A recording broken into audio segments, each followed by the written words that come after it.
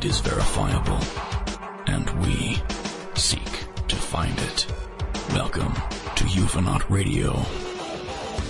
Ufonaut Radio is a show that takes you on a truth journey outside the Matrix to examine the worlds of ufology, the paranormal, and new science. Open your mind as we search for the truth that most are afraid to discuss. This is Ufonaut Radio. Only on PSN Radio.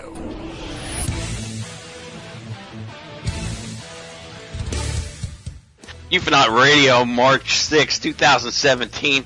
Jesse Randolph at the helm. Welcome, everyone, to another power-packed evening discussing ufology, disclosure, new science, the paranormal, anything spooky, which doesn't come up that often, by the way, unless aliens coming down here and mingling with your ex-girlfriends or boyfriends scares you. It doesn't scare me. Anyway, welcome to the show. We have a interesting one lined up for you as always. We're going to be discussing a lot of interesting topics with our guest tonight, Miss Rich Giordano. As you know, host of the Rich Giordano Show, which airs here on PSN every Sunday night. With that in mind, put the cell on vibrate. Relax. Get a cup of Joe. And tune in, listen, call in, express your thoughts and feelings tonight as we discuss some of the subjects that are taboo at the workplace. You know, I was thinking about this show the other day. Is my co-host here to the right of me, the angel of ufology by chance? Present and accounted for. Oh, thank goodness. You know, he's like a security blanket, Angel. Aye, aye, sir. Yeah, it's great. It's great. I know you're having a tough week. I just wanted to make sure you were there and acknowledge you. Like the Man of Steel says, I'm always around. Yeah, you know, Angel, I was thinking about this show the other day, and I said to myself, well, a guest had turned me down for an interview. And it wasn't because they didn't want to do the show. It was because they were having a family emergency.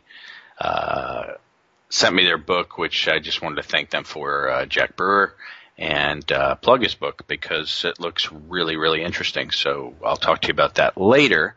But cool. I was thinking about the show, and I said, you know what this show I want it to be, if we're striving towards, is the kind of show where it's the bar that the people who work at bars go to after to hang out. You know what I mean? It's like the show where hosts can say what they really want to say, and so can other people or guests, and they can cuss, and they can fight, and they can speak their mind, and they can gossip. Very similar to a non-cheesy version of Bell Gap, because, you know, obviously that was a singular-oriented show surrounding the Art Bell program. But it still had this factor right that I wasn't hip to. But I liked what they were trying to do when that looked like it was going to go through the roof. And then it just, you know, obviously took a major dive. But that's the way I think of this show now, Ufonaut. It's had many incarnations at this point. We've had different hosts fill in for me for extended periods of time around the globe, which is true. So it's the brand or the title or whatever you want to call it, this entity, Ufonaut, has stuck around for quite a long time now until Angel was nice enough to let me come back. And resurrected. Resurrected in its original form. However, it's not in its original form, and that's what I was thinking about the other day. I was pondering it, and I said, I just want it to be that place where you can vent, and it's where everyone from ufology comes and gets a beer or some chicken wings after. That's like what the Cheers of ufology. Kind of, but Cheers was. So hold on. Are you Ted Danson and I'm like, you know, Woody? Is that what's going on here? Do you want to be Woody? I don't really want to be Woody, but I don't want to be like Norm either. Like, I don't want to be the fat guy in this. No. Wait a minute. You don't want to be Norm? And what does that make Rich? Rich? Let's see. Oh, Rich would be kind of like, I don't know, actually. I don't know. I don't think there's a character for Rich in that Cheers. But it's not Cheers. I don't want it to be Cheers. Think of it in terms of, one night I went to this Chinese restaurant, and they had a bar in the back. You know, a lot of Chinese restaurants do. like some I know dark Chinese restaurants. Yep, I love them. Yep. Yeah, me too. Oh, And they always have these sort of dark lounges, they call them, right? And since I was a little boy, I was always intrigued because I would peek in because, separate entrance and by law. And I'd peek in just to see whether it was tiki kind of lighting or whatever it was. It was real dark and spooky and kind of cool. And it still is. So sometimes I go to those joints and, that's the kind of place if you go into on a late night, sometimes you stumble into where all these people know each other and you can tell they all just got off shift or something from working at a restaurant, and that's where they go to kick it. So I just thought that kind of encompasses what I'm trying to strive towards moving forward, maybe to separate us a little bit. I think the audience is starting to catch on that there are no real motives commercially with the show anymore.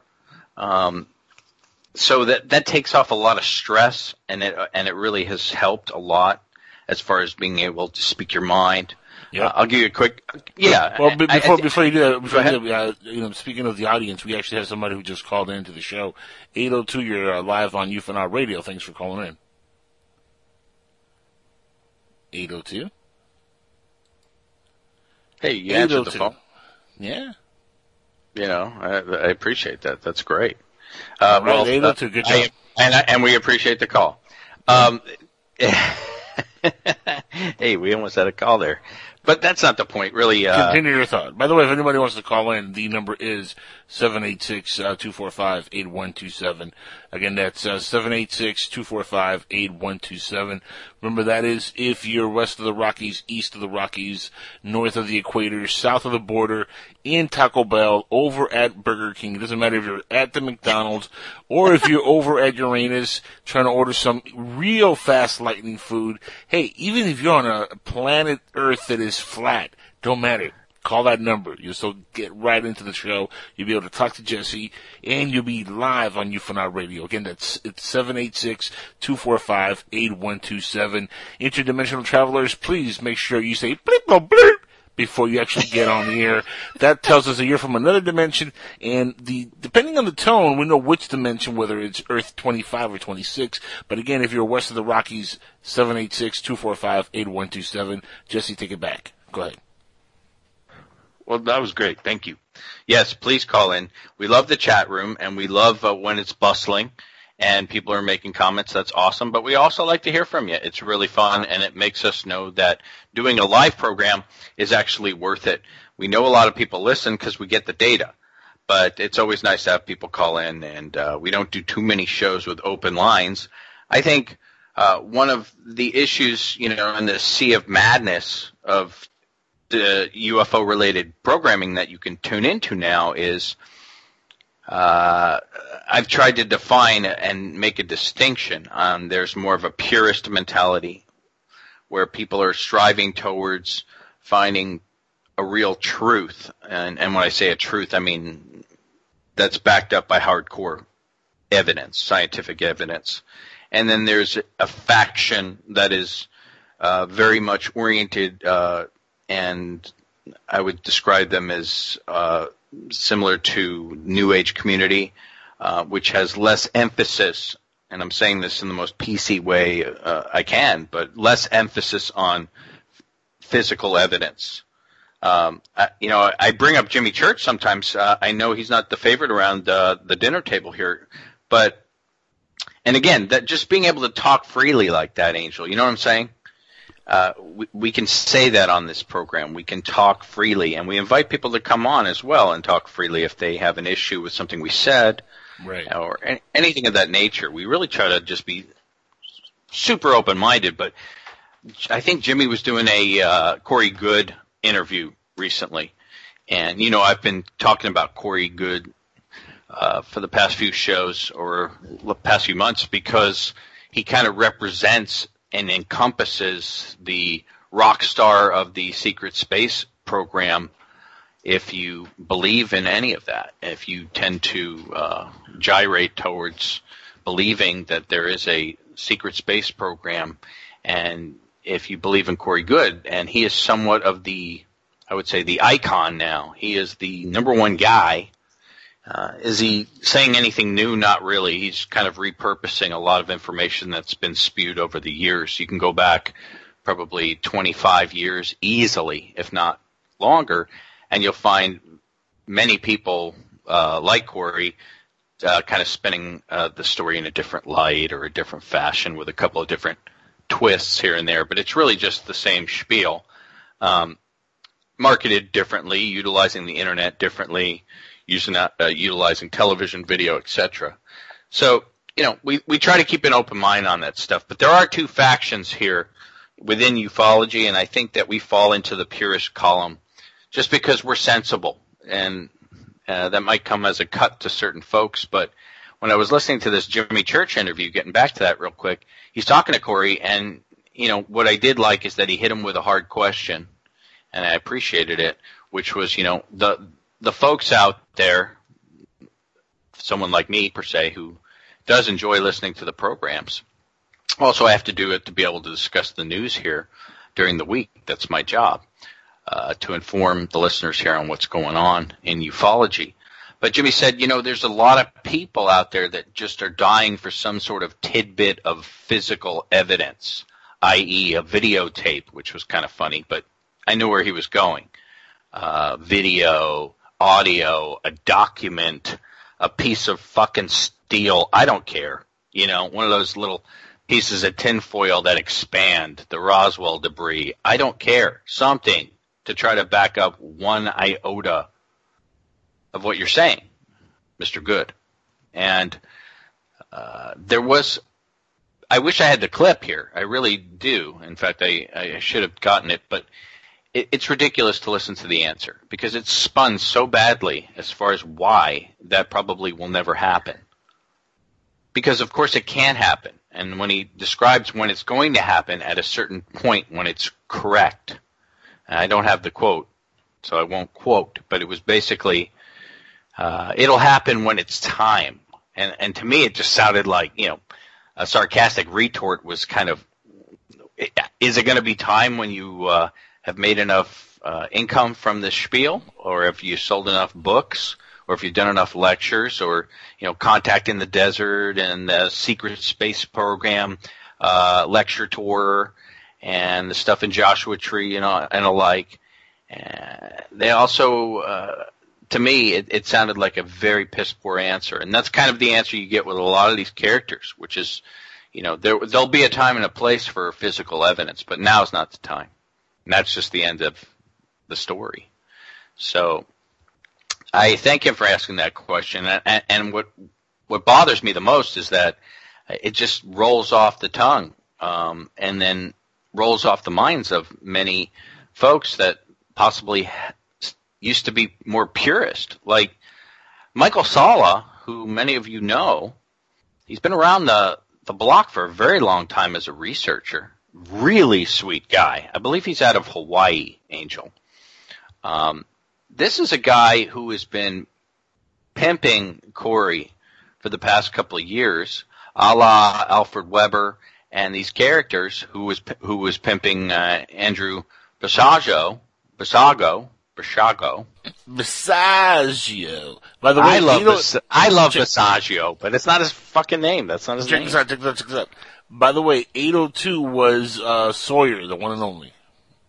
And he wants to know if we can call him into the show. What do you think? No. We don't have room for Sawyer tonight. We're going to have to stick with. I have a lot to discuss with Rich Giordano. This is more of a serious show. Let's book Sawyer for what, next week? What do you think? Yeah, that would be wonderful. In case you're listening out there, folks, Sawyer is an old guest of ours that we haven't spoken to in many years. He's besides being a fantastic harmonica player, he is also one of the only remaining living members of the Heaven's Gate cult. And if you remember the mass suicide that occurred in San Diego a number of years ago, where these folks, because of information that a lot of people had thought came from an Art Bell show about the Hale-Bopp comet, these folks thought that was a sign that it was time to go. And unfortunately, these folks committed a mass suicide. It was definitely one of the craziest moments in my radio career. But Sawyer is a survivor, and he's got lots of interesting tidbits about all kinds of stuff, and he's kind of a zany guy, and he plays a mean harmonica, and I asked Angel where the hell he's been, if he was still around. You never know. And sure enough, he was. Did I leave anything out? No, that's pretty much it, yeah. Yeah, so if you could, that'd be great. You got it, yeah. I mean, I told you I was going to get Sawyer for you, and there you go. Yeah, I mean, look, you know, I don't know that there's too many people that you can't get. Does that make me God? Because I spoke and it just happened. No, it makes you the angel of ufology. But I mean, here's the thing: this bar that we're creating, this after hours bar, ufology bar, hanging out at the Ufonaut. Some people can't come on. They're not going to want to because they're not going to want to speak candidly like this. I mean, when you go to one of these UFO festivals, it really is a big kind of no-no to kind of call people out if you're researchers. In fact, from what I heard when I was listening to that Corey Goode interview, was that there was a ton of researchers hanging out on the sides when he was speaking because maybe the seats were filled, they were implying.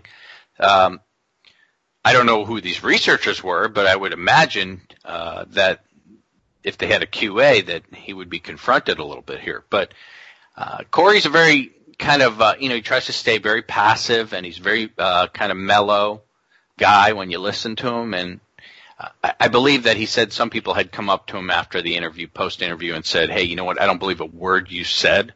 I can't really believe it, but I found it incredibly entertaining. And that's the way I take Corey Goode. Now, if he had nothing to do with my beloved subject of ufology, I would just be a fan of listening to Corey Goode while I do the dishes sometimes.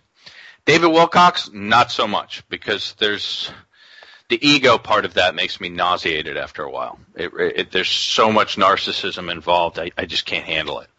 His forehead makes me nauseous after a while. Like, just looking at that dude's forehead, or five head, I guess you want to call it, because he has a big forehead. But just looking at him for more than 5 minutes, it makes me want to violently punch a baby. You know what? Have you ever heard him? He's actually a decent musician. He was a musician. No, he's not decent. No, he's not. No. Look, I mean, no, he's not. No, he's not. There's nothing you could say to sway me on this one. I've heard his music. He's not. Just no. What about what about Jesse? No. What? You never sway me on this one. Yes or no? You know who's a really funny musician? Who? Norio Hayakawa. Oh, he's awesome. Yeah, I like Norio actually a lot. He's a good guy too. Norio, and in case you don't know, kid, he'll never do my show, or Skywatchers or any of the for some reason. I don't know why. Like I had him booked a while back, and he was like, "Yeah, he's all jonesing and ready to go." Then last minute, he backed out of the show, and then he was like, "Well, I don't know. I'll let you know if I ever want to do the show again." And then he never replied back, and I tried getting him back on. And yeah, I think it has something to do with I kind of mentioned it, and I think it got back to him. I mentioned how ufologists, a lot of people who either were trying to be musicians or once in their lives, or they failed as musicians, and they got into ufology to try to make a name for themselves, and we used him as an example. I used myself as an example because I make music also, and here I am talking about UFOs and shit. So I mean, it's not like I didn't use myself, but I think maybe he got upset over that. I'm not sure, but I have nothing but respect for Norio. I think he's a cool guy. So.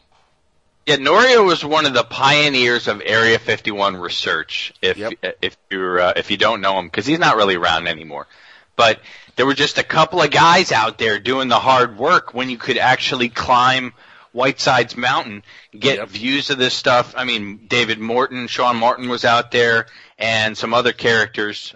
If you believe Bob Lazar's story, which I pretty much do, a lot of people were flocking there when they knew that you could still have access before they really started to suck up the rest of the BLM land, and then, of course, make it so that when I went out there late to the party, as usual, the only thing you can really see, which is next to nothing. Nothing but land. Yeah, that's it. Nothing but land and the Alien Inn. The Alien Inn. And guess what? When I went there, it was fucking closed. Can you believe that? Oh, the alien was out. I couldn't even get a soda at Area 51. I couldn't even get a hamburger. And you know how far I had to drive? My God. You know, some people say I don't do any research. I think it was you, Angel. That's as bad as that's as bad as being in a group of friends who all go out and get a hooker because they've never got laid before, and you're the only one that goes home without even getting a hand job. You didn't participate. You've done that. I have actually done that. I'm not going to tell that story on air. But it's just as bad as what you were just saying about the Alien Inn. Because if you go out there, you expect to go to the Alien Inn. I mean, that's that's the main destination you want to check out. That's the whole deal, and it's this little dumpy place. I mean, I know. It's not like wow, it's not like a Holiday Inn. It's the Alien, the Lil L-I-L' Alien Inn. And it's like a trailer or something. It doesn't look like very much, okay? No, it's not a big deal, but since we're we're tourists and we're not from that area, it's a big deal. Like down here in Florida, but it's like down here in Florida, we have the Coral Castle, and everybody makes a big deal about that all over the U.S. and outside of Florida. But I pass by it every day when I go see my dad, so it's not like it's a big deal. It's just like it's there. It's whatever. The same kind of deal. It's the same kind of deal. And the thing is like I said, you're not gonna be like, when you're at the Lil Alien Inn, you gotta try the tuna melt. It's not gonna be that kind of thing. I'm sure the food is not the best in the world, but there have been some guys that I've met over the years who have actually retired and relocated to Area 51. Remember that guy, Glenn Campbell, I think his name was? And he does tours now. So he will take you to the gate, basically. And as you know, if you follow Area 51 or have done any research, there ain't no gate. So there's just a very long road, and if you continue down this road, eventually you will be stopped by private security folks in big Broncos, and they will throw you into the sand and mess with you. So there's that. But, yeah, sorry, I got a call. Yeah, well, so is that. I thought aliens are coming after you. I know, right? I could be one of those shows. I don't know who's trying to disturb the program. All of a sudden you stop talking, I'm like, Jesse?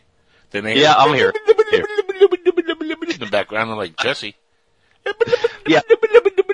Jesse, you there? Oh, we yeah, lost Jesse. Here. Okay. Anyways, I just wanted to throw it out. I've been to Roswell, New Mexico. I've been to the highlights. I have been to the entire grid in Nevada as far as into California, the China Lake Missile Range. I've been out in the back of Edwards Air Force Base multiple times. So, in my younger days, I was out there trying to see stuff. I've been to New Mexico. I've been out China Lake, Groom Lake, as far as you can go, obviously. So I don't think I actually made it to Groom Lake. Now nobody can, of course. But I will say that if you do enough digging, you will be amazed at what you can find as far as people knowing a little bit more about the place than you might have imagined. It seems like the hardest part is getting anyone to really report. And now it's so blasé. Yeah, but how much of that is accurate information, though? I mean, you're going to run into people also that are going to, make stuff up just to give it a little bit more lore over the years, and then that becomes part of, the lore itself, and then the stories that were made up just, give it a little bit more spice to become even bigger, and people start thinking they're real, and next thing you know, there's a guy at a porch telling you stories when you get into this place, and he has an old dog who's 40 years old laying there, ready to just, kick the bucket, but he can't. And this guy's smoking a big old stogie cigar, and he's like, you want to see aliens? I'll tell you about aliens. And then he tells you some cockamamie story that never happened, but it was lore, because some asshole created it 30 years before. That stuff happens. It's the South. It's some Captain Lou Albano looking guy. Right. You want to hear rubber bands in his beard and shit. Story. Yeah. No, look, that's the problem is the press has done a great job of making Area 51 blasé to everyone. So that now, and whether or not you believe it's desensitizing us, a lot of people think this is the slow drip of disclosure. And I have plenty to talk about that tonight. We're going to talk about disclosure with Rich G in a few minutes here, because I want to bring up some points that are coming to the head, especially with this Trump election, and how we've talked a bit about the narrative, how it's changing, what people are starting to shift towards, and how they're getting excited, whether or not it's valid. They're getting excited about a new narrative. They're getting excited about a new opportunity. And all this information that we heard from Steve Bassett and the like is obviously out the fucking window. So they have to create a new story here. And what's the new story? We'll have to have Steve on to explain that. And I guess we're having a guest brainstorming session here, but I guess we should try to get Steve back on in the next few weeks, huh, Angel? I think that'd be a good idea, because I'm sure he has a lot to talk about after the election we just had. So, yeah, we got to put that together. Guy in the trenches, and he's going to have an opinion. It's one thing about Steve.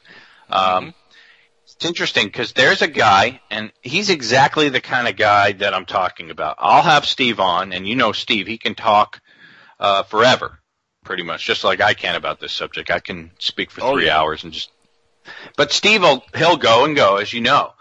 But he's not going to sit there and if you ask him, hey, what about these Corey Good guys and the secret space program stuff and like that? If you try to pin him down on some of that stuff, he's very political. And the folks in that whole arena of the lecture tour and ufology proper, these are folks that travel the world, kids, speaking. They do the lecture tour. They write books. Right now, Steve doesn't write books. He's a lobbyist and he's a political activist. But basically, he has to be around these people all the time. Yeah, but you know what? He tries to stay away from a lot of the ufology folks and a lot of the. But he's fraternizing with them all. I was eating cocktail weenies with him in Roswell years ago with all the players that you would think in your head if you were trying to imagine this really bad cocktail hour at like a rundown Radisson. Sean David Morton was there? Was he there? Sean David Morton? What's Sean David? I don't know if anyone was inviting him to things at that point, buddy. Well, I think he was sort of off the list of like to be associated with. How about Jordan Maxwell? Jordan Maxwell, well, hell, I don't think so. I don't think a lot of people make it out to Roswell as much anymore. By the time I went out there for the conference, I think Peter Robbins was running it for that. I mean, we talking about what, 15 years ago, 10 years ago? Yeah, something like that, for sure. Yeah. When I had to do it once, I went down there with Tim over at UFO TV, and he's killing it right now. He's very popular on Amazon Video on Demand. I haven't spoken in a while, but he's killing it. I watch his stuff on the channel sometimes. But yeah, we went down there and everything was paid for, which was great. But I had to take this puddle jumper from Texas to Roswell, and that was enough for me to say I'm not doing this again. And then when you go, it's like 450 degrees outside. So it's fun. I'll tell you one thing: it is fun walking around the little town, but you sweat your brains out. And I had a really good time there. And they take you on the tour. I got invited on a tour of the old Army Air Base where supposedly they brought the wreckage, right? And you walk into this big hangar and then try to imagine what that might have been like, which is pretty nifty. And man, there's just lots of people there that are involved with this story. They either make a living from it, or they sell crap and things of that nature, or they have museums and things of that nature in town.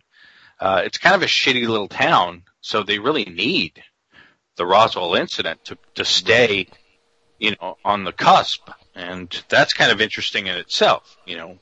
Roswell is most of the witnesses and such are dying or are dead, so there really aren't too many left. Jesse Marcel Jr. was really the only go-to left alive that was worth talking to, and he passed away.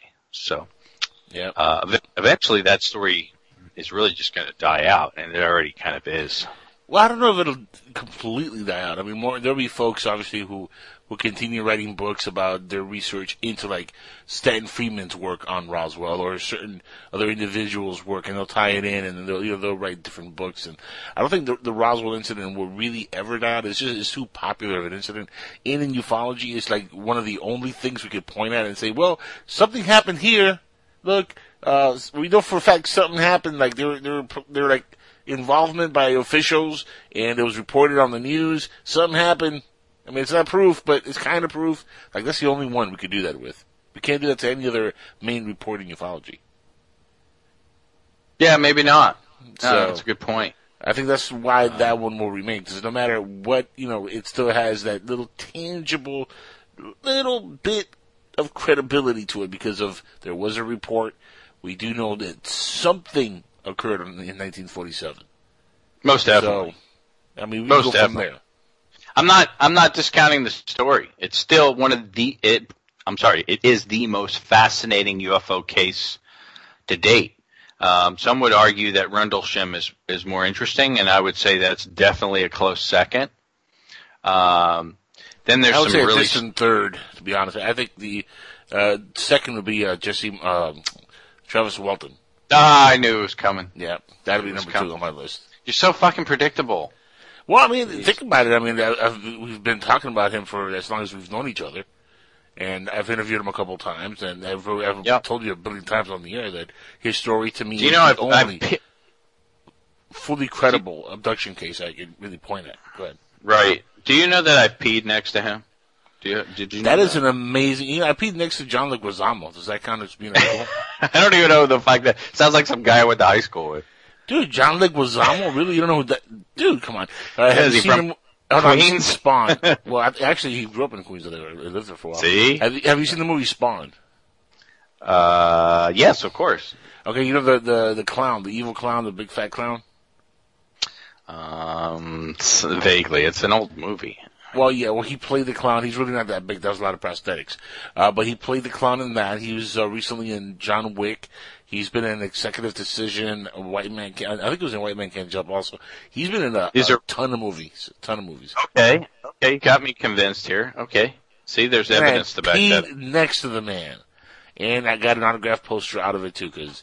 Oh, you next to him. Got you. Nothing says I'm a big fan like you turn around and look at him in his face when you're taking a piss and you're like, hey, by the way, when we're done here, can you sign a poster for me? I mean, that's being a fan. If that doesn't scream out, I'm a fan of your work, Mr. Actor, nothing does. Okay, listen, we got, it's good. You told me you were feeling mellow tonight. Look at that. Well, there you go. There you go. Hey, I'm happy. I start talking about urinal, conversations when I feel down. Well, this is actually a sub-conversation because there's a lot of people that brag about people they've peed next to if you're a guy. Sometimes that's the only way you get to see a star. But I want to get back to the subject. With their penis in their hand. Yeah. I have news for everyone. Obviously, it's the top of the hour here, or the second half of the hour here, bottom of the hour. We're going to bring Reach G on, and we're going to do the news together, all of us. There's some stuff to talk about. There is a Stan Romanek update. Ding, ding, ding, ding, ding, ding. Uh-oh. Do we have a sound? A sound-appropriate sound for the Stan Romanek update of some sort? Could there be? I'll figure something out. Well, we're going to have a Stan Romanek update. We're going to have a couple of items that I found on the wires relating to ufology, of course.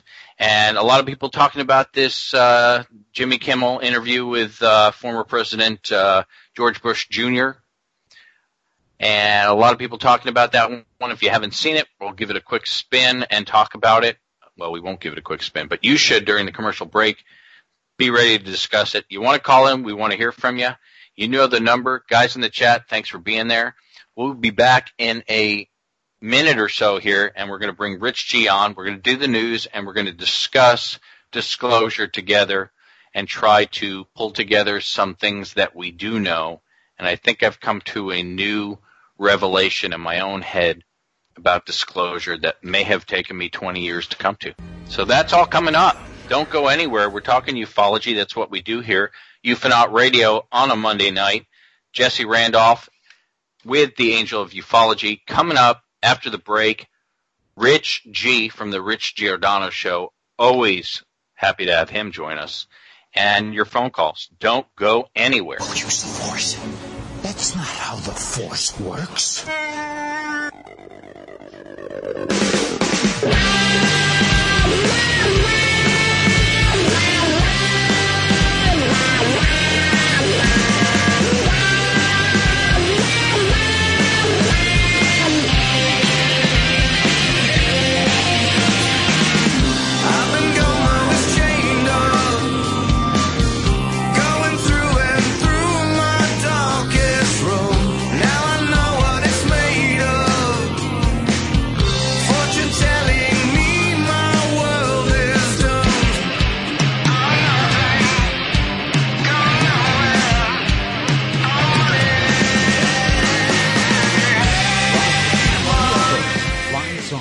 Alien abduction. Are we alone? Information regarding this and many other questions about the unknown are only a click away at www.theufostore.com. The UFOstore.com offers hundreds of DVDs about UFOs, aliens, crop circles, conspiracies, Bigfoot, suppressed science, ancient mysteries. Log on to www.theufostore.com and request a free UFO Store catalog. The UFOstore.com, the largest selection of UFO products on the internet.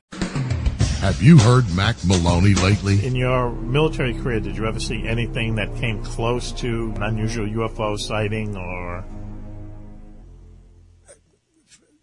No. Holy that was the 10 seconds of no. What are you? That was so convincing. Yeah. What are you trying to say there? Well, UFO is an innocuous term. That's the worst fucking denial I've ever heard. Unidentified flying object. Mac Maloney's Military X-Files, Friday nights at 11 p.m. Eastern on the Public Streaming Radio Network.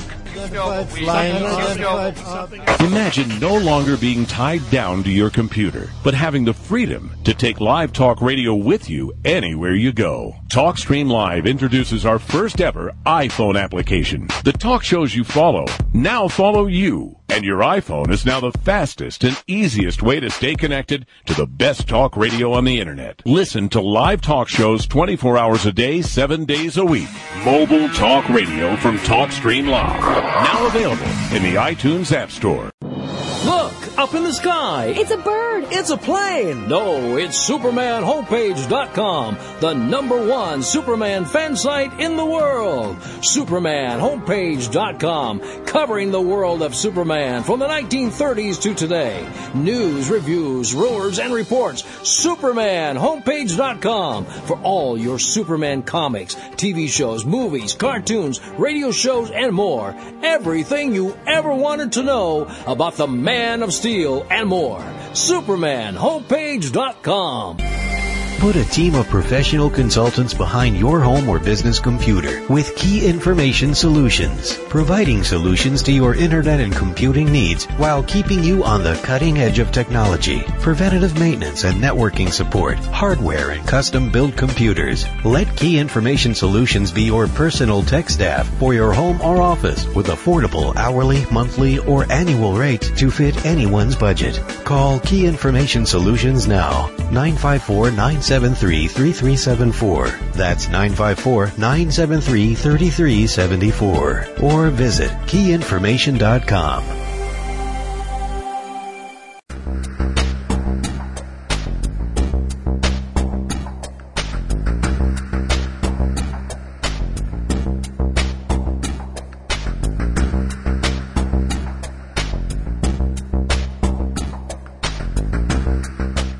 Back now, Ufonaut Radio, Jesse Randolph here at the mic, down here in the bunker, Portland, Oregon, Pacific Northwest. Welcome back. We were talking about a lot of things during the break, what the show meant to me and Angel, how we're trying to get more of the insiders involved if they want to, where they can speak their minds freely. But tonight we're moving on. We've got the news coming up, and of course our disclosure discussion this evening about this new narrative and where it's going to go and some other things that have come up. I wanted to bring on the program, of course, a personal friend of mine and one of the best hosts on PSN Radio Network every Sunday night, Mr. Rich Giordano. Welcome, Rich. Well, thank you, Mr. Randolph. It's a pleasure to be back on Ufonaut Radio and PSN Radio. Yeah. No, thanks for having me back. Of course, man. Always happy to have you, and lots of interesting things going up. I'm going to dive into the news if that's okay with you all, and want your thoughts on some of these stories because there's a lot of talking points I think that perhaps may come up. And if I may, when you're done with your news, I have some Arizona news and some personal news that I need to share. Very important. Oh, okay. Do you want to do that after this news, or you want to take the mic and do it now? No, either after or at the end of the show, whatever comes up. Okay, you got it. Okay, we're going to jump into the news, kids, and that's an exciting tidbit, so stay tuned for that one. News tonight, our first news segment, of course, I want to direct your attention to this Jimmy Kimmel interview the other night with former President George Bush Jr. As you know, Jimmy Kimmel, guys, he always seems to do these scripted questions about UFOs. Maybe he has a personal interest. Don't know. He seems to be like a pretty cool guy. The Oscar debacle was pretty hilarious. He also made an OJ joke about OJ getting an extra slice of bologna that night because the documentary won Best Documentary about him, and it was fucking hilarious. So I don't watch his show, but every time he does a president of the United States or a former, he seems to slip a couple of these questions in, whether it's about Area 51 or extraterrestrials. Now, we must keep in mind, gentlemen, that these questions, of course, are scripted. They're given to the president in advance. So the strange part about it is that when they ask the questions, the president usually seems to get kind of wormy and sort of, I want to say, nervous. I think that's a good adjective. You guys have seen these interviews before. Clinton obviously is a big, quote-unquote, bean spiller, although he's kind of flip-flopped. The big question, the big takeaway, in case you haven't seen the interview, and I wish I had the clip, but we don't, go to YouTube. Go ahead, it's real quick. But he asked him about when he got into office if he wanted to know the truth about extraterrestrials. And he went right for aliens. He didn't go with Area 51. A much more progressive question, because like I said, Area 51 is so passé now. And George Bush said one thing was kind of neat right off the bat. He said, my daughters wanted to know the same thing. And I found that interesting. Then, and this is without reading too far into it, of course, but the big question was, he said, if you did find out about it, would you tell the people or us or anybody like that? And he said no.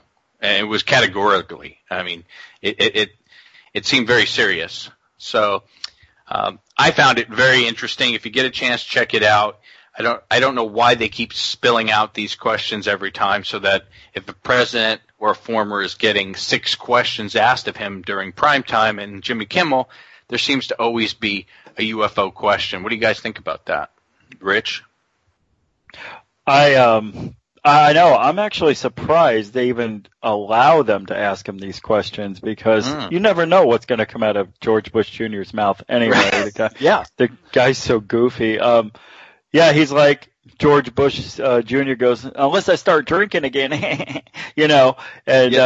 it's amazing. Like Jimmy goes, what if you're like getting close to like 90 years old and all of a sudden you're losing your mind? Would you think you might lose it and just spill the beans? He goes, no, it won't happen.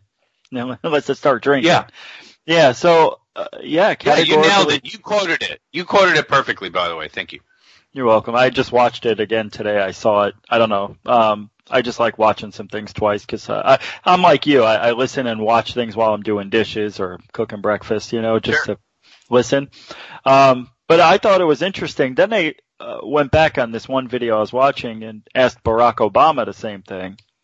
And he said, nope, I'd never tell anybody. Nope. But they laugh. It's like a tell, that they're lying or they know. Because he asked George Bush, he's like, the secret book, do you know, have you read it? Are there any secrets in there that you might want to tell? And he goes, I've read it, I'm not going to tell you. I ain't ever going to tell you is what he actually said. Yeah, it's amazing. And it's like, wow, why isn't this, it seems as though the more you put it out there, it's almost as though those questions, the fact that they're in these interviews is the most interesting part. The whole thing is interesting, but their answers, as you've pointed out, is always these tongue-in-cheek sort of hints, or sort of, why did you even ask that question if you already knew what the answer was going to be, so to speak, which was that he was going to be like, can't tell you, ha ha ha. Or I think Obama insinuated that he's under alien control. Yes. As a joke. And God, the people ran with that, didn't they, guys? Yeah, definitely. So I was surprised because you think the handlers, of the presidents would say, no, you can't. We're not talking about that. And for them to actually allow that on national television, it's almost like saying, okay, we're going to goof on it, because you hear the crowd laughing in the background. Everybody still thinks it's a joke, but deep down they really want to know.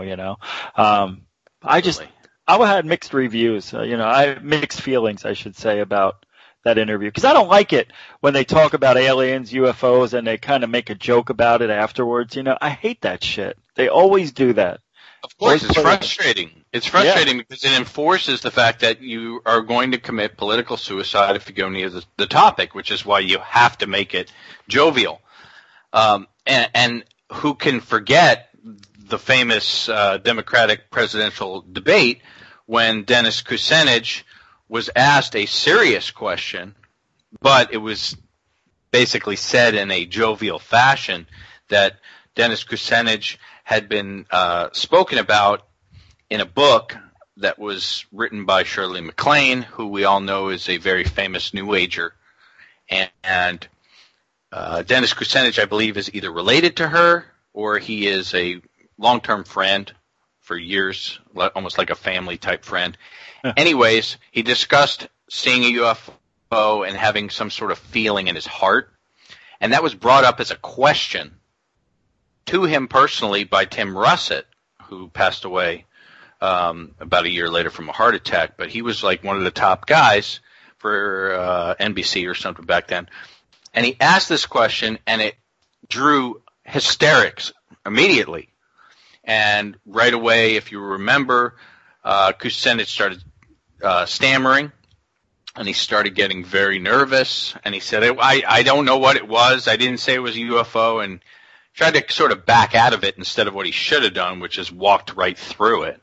But he weaseled, and everyone else on stage laughed at him, and then they proposed the same question to Obama about what would you do about that, and he sort of gave another very systematic answer, which is kind of this one, Rich, which is, there's a lot of big problems to deal with in our country. So, I don't deal with that one too much, or I don't think about that too often, kind of thing. Mm-hmm. And sort of brushed it off. So, very interesting. It's definitely it's always nice when we're in the trades or we're in the news, the subject, and how it's being perceived and how it's being put out there for Johnny Public. So you have to analyze it. 8 ways to Sunday, and everyone else is doing the same, right? Yeah.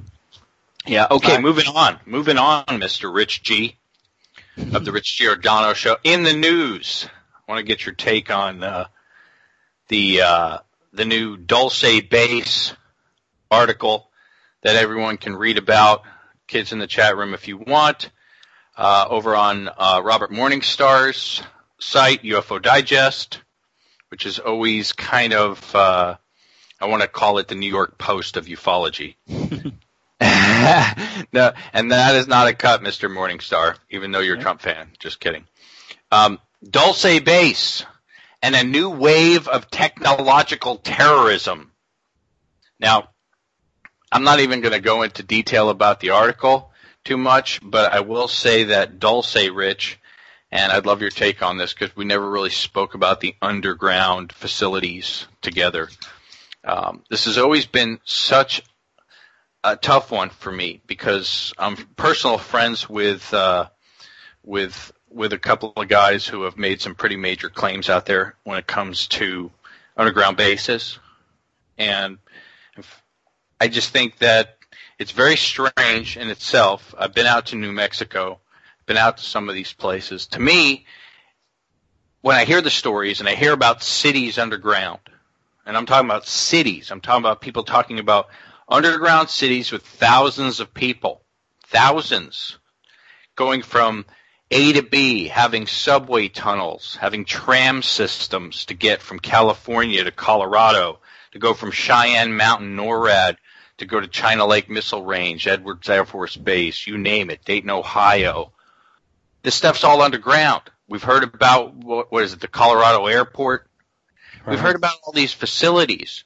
I haven't spoken to one person in my 20 years almost of radio, besides, I would say, a couple of quote-unquote whistleblower types, but they were more researchers whistleblowing secondhand information, so it didn't really count. I have yet to run into anyone that has personally claimed and been able to prove that they worked in one of these facilities. How about you, Rich? Yeah, I haven't either. Yeah, I haven't either. That's problematic for me. Yeah, well, that is strange, though. Yeah, I mean, we're talking about when you look at the tunneling systems, the technology that existed back in the 60s and earlier, we know that it's possible, obviously. We know that NORAD is an amazing feat. It's been around for a very long time. And we only know a component to it, obviously. But what its capabilities are, what it can withstand from a nuclear blast, etc. But now we're talking about, think about, if you're listening, when I used to drive around California or in Nevada, and I thought to myself that underneath me is an entire city that I have no access to.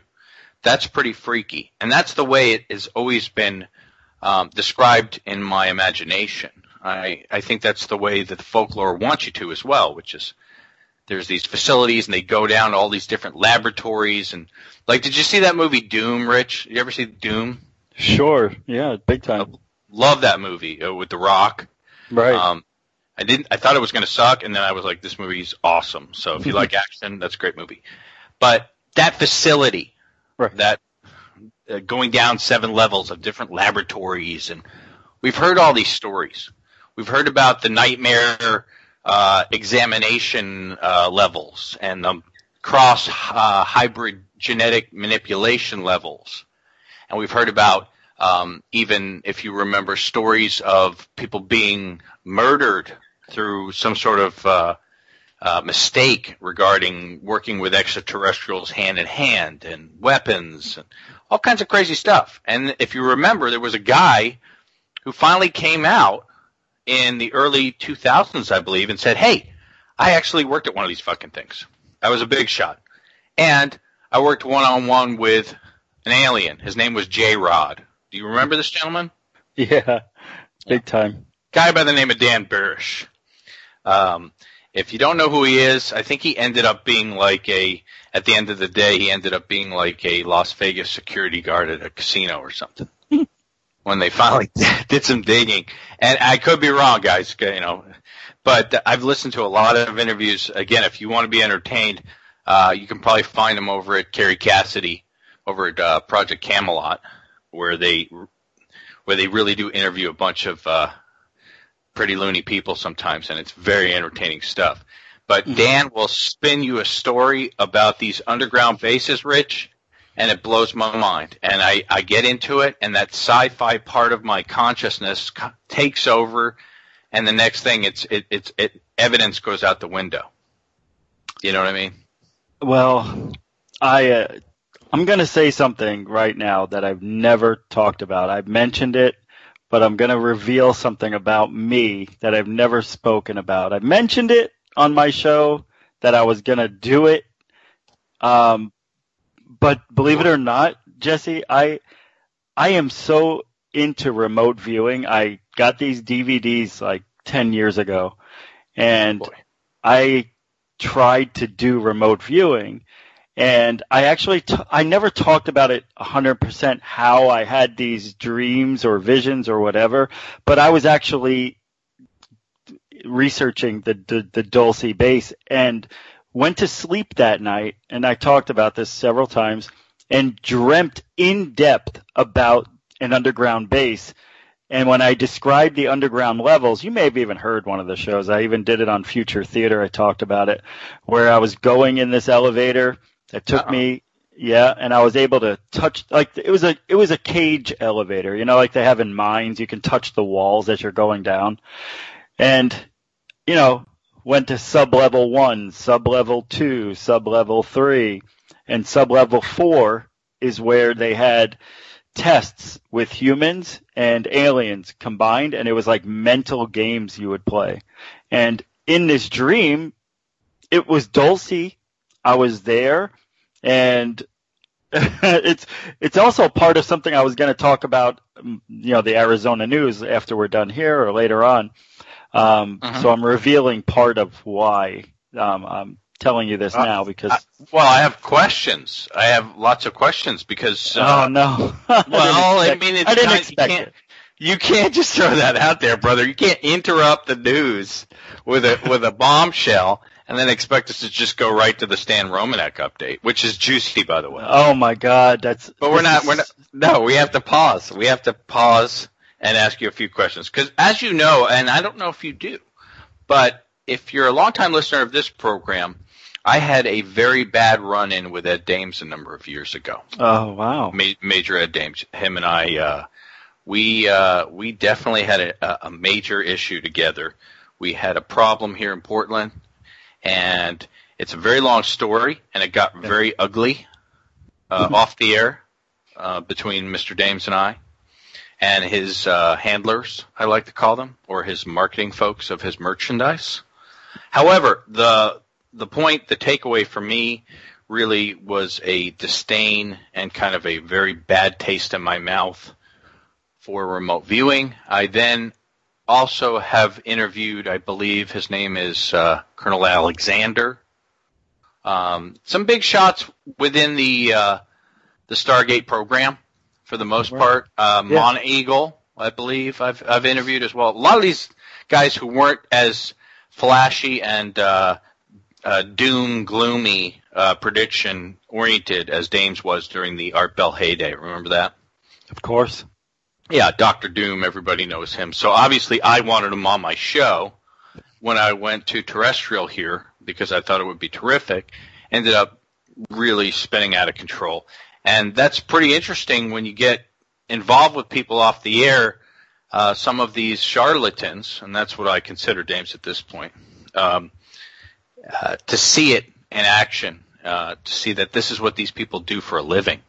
This is not just a hobby or something that we just enjoy talking about and doing a show and such. This is how these people pay their rent. Well, and that's, yeah.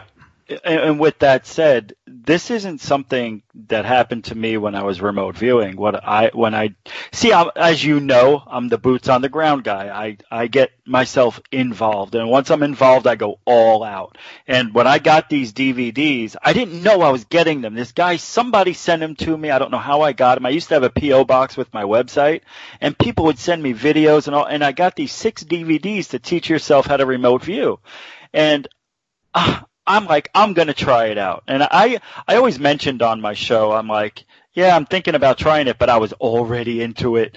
And weird stuff would happen. Like after I do my session and I'd go to sleep, I fucking would go to those places, man. It was unbelievable.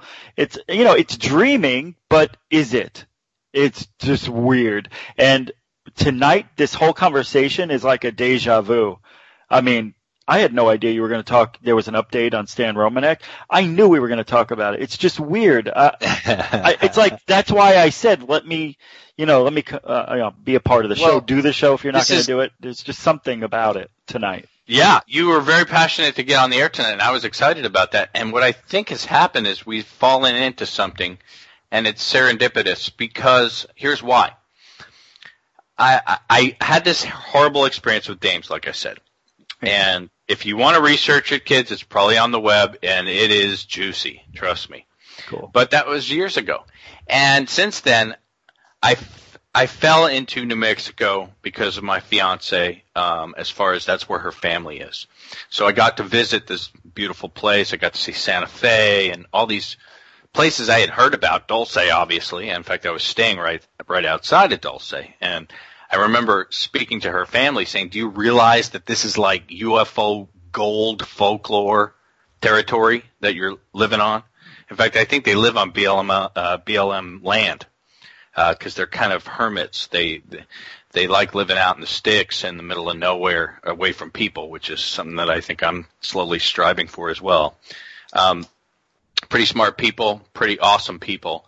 But they really didn't know that much about it. They've heard a few things here and there, but there's so much that supposedly goes on there. But what I did fall into, Rich, and this is where I think it might be serendipitous, like I said, is that I fell into a tale there, a real story that was juicy. And it was told to me by my fiance's father. And he happens to be a very, very smart guy. And he maybe hip to a story called, I want to call it Forrest Fenn's Treasure. And I don't know how many of you have heard of Forrest Fenn, but basically, in a nutshell, Rich, there's a gentleman in New Mexico, a very wealthy art dealer since the 50s, and this gentleman, Forrest Fenn, I hope I'm pronouncing it correctly, he decided one day in his early retirement, this is probably about, 5, 6, maybe 8 years ago, to take a bunch of his jewels that he's gotten over the years, a collector of all kinds of coins and rarities, etc., and put them in this amazing chest that he either designed or already owned. It came out to about $2 to $3 million worth of antiquities, apparently. Wow. There's gold pieces, etc. And what he did was, Rich, he went somewhere. Now, this guy is in his 70s, and he lives on a ranch in New Mexico. And he hid this treasure chest. And then what he did was he wrote a poem. It's only about a page long, and I'm not a big poetry guy. In fact, I kind of hate it, to be honest with you, because it's just not my bag. But everyone started reading this poem, and he announced if you read the poem and you're able to unlock or decode the poem, you will find the treasure, and it's yours. And so obviously people started flocking to New Mexico. This is a real Indiana Jones story. And he said the only types of hints that he gave were that this 70-year-old man was able to do this in one day back and forth, meaning he had hid it somewhere that took him long enough to get back home at night. Oh, right. So he gave a piece of the puzzle, but yet if you've been to New Mexico, you know from Arizona, needle in a haystack, that poem is very important. But where did my head go after hearing that tale was I said to myself, finally, I have a juicy story, an experiment I can test with remote viewers who are willing to take the challenge to find Forrest Fenn's treasure. Okay? This was exactly where my head went, and I came back from New Mexico. This was last year. And I said, I remember I called, I wrote to Nancy Burns immediately. I said, I got a hot show for you guys. She didn't seem that interested. I said, I got to do this show because I am going to put a challenge, an official challenge out to the remote viewing community that this should be quite easy. And there's many hints. It's not just a random target. This is the target. And here's the poem. And now I think you might have fallen into this challenge, Rich, because your expertise of remote viewing, and obviously you're starting to present it, I think, on the show tonight as something that you think might be actually a real technology. Am I correct in that assumption? No, I don't think so. I don't. You're like, no, You're dude. way off. You're so far off. I dropped the pot that I was washing that night. I really did. My mouth was wide open. That's how good the radio was. So take that one and think about it, because so when you're on, Rich, you're on. You know that. So I don't know anything. Oh, I do. Anyway, back to remote viewing. So tell us about the course a little bit. This is like an underground. It's like it was made for me. It was really. It's not unlike. It's not like one you can just buy. Like at a store, it's like some guy made this and is passing it around to tell people how to really remote viewing. It was a former CIA operative, supposedly, and I ordered some, like, 50 DVDs on UFOs, and this big jacket, this big thing with 100 DVDs came to my mailbox, and these 6 remote viewing DVDs came with it. I didn't know I ordered it. It just came with it. So as a bonus. As a bonus with other bonus, like UFO footage. Wow. Okay, but the guy doesn't say who he was? No. Or you don't know offhand. And he tells you how to do it, and you're kind of watching him do it. And you don't see him. You're just like you're his eyes, and he talks you through it. He goes, okay, now what we're going to do is this. I want you to close your eyes. I want you to think of Mars. He likes Mars, so he talked about Mars. And he goes, you can do this with anything. If you want to go to the moon, think of the moon. If you want to go to another dimension, think of an alternate reality. Just think it and then draw it out. and then you just start doing these things. I mean, it's a 6-hour learning process, so it's not something I can just go through in 5 minutes. Of course. So it's not that easy. It's a lot of mental, what do you call it? When people do it's like therapy. What do they call it? Mental fart? Yeah, that's what I'm having now. Yeah, the brain fart. No, but like a lot of processing. A lot of it. Downloading of information and having concentration, right? Yeah, it's almost like meditation. They want you to get so deep into thought, and then all of a sudden it goes, okay, we're going to end this DVD and go to. I'm like, damn it, So yeah, that's what it is. They want you to meditate, teach you how to meditate. They teach you how to go to your mind's eye, basically. And the way this guy did it is unlike any other ones I've seen, and it seemed to work after I was done. And he said that you will have flashes appear, and you'll be walking around or driving your car or shopping, and all of a sudden you'll have flashes of Mars or flashes of the moon, and this is real.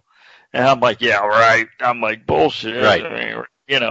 And then, of course, it happened to me, and I recently got back into it, again, because I wanted to go to sleep. So I was trying to meditate, and then I said, let me do remote viewing. And, well, anyway, very strange way of doing it. But it seemed to work. And I don't know if it did, but I dreamed of going, because I was going to do a show on the base back in the day. So I wanted to know more about it. So I did remote viewing. And after you do it for a while, you kind of take shortcuts and get yourself, or you can meditate really quick. It's really weird. Well, there seems to be different methodologies on how it needs to be done, where you can have someone sort of guide you. There's a term for who those people are. But this goes all the way back to the Courtney Brown days. Do you remember that? Guides? Yes, sir. They're called guides? Guides. Well, they are guides, but there's more of a technical remote viewing. There's a term for the people who give out the blind coordinates and such. But look, I find it fascinating, and I have spoken to some people outside of Dames that seem very sane, that worked within Stargate, and have a lot of respect within the RV community. And let's be upfront. They're not fans of Dames. I mean, these guys are. Now, if you talk to Bisagio, Andy B. Now you know why I nicknamed him, kids. Andy B. will tell you, I believe, that he was trained by Ed Dames, which I don't know why you'd want to slip that into your already tough to swallow pill.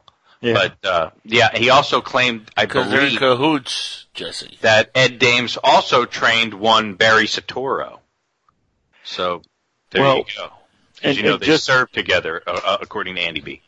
Right. The last 2 DVDs were 2 hours each, and what he did, he goes, okay, you're primed and ready. So what he would do is give you these coordinates, or he'd give you things to think of, and he tested you, and he goes, okay, I'm going to tell you at the end where I'm taking you. So get into trance, and then I'll give you these coordinates, and I believe it or not, I've got like half of them right.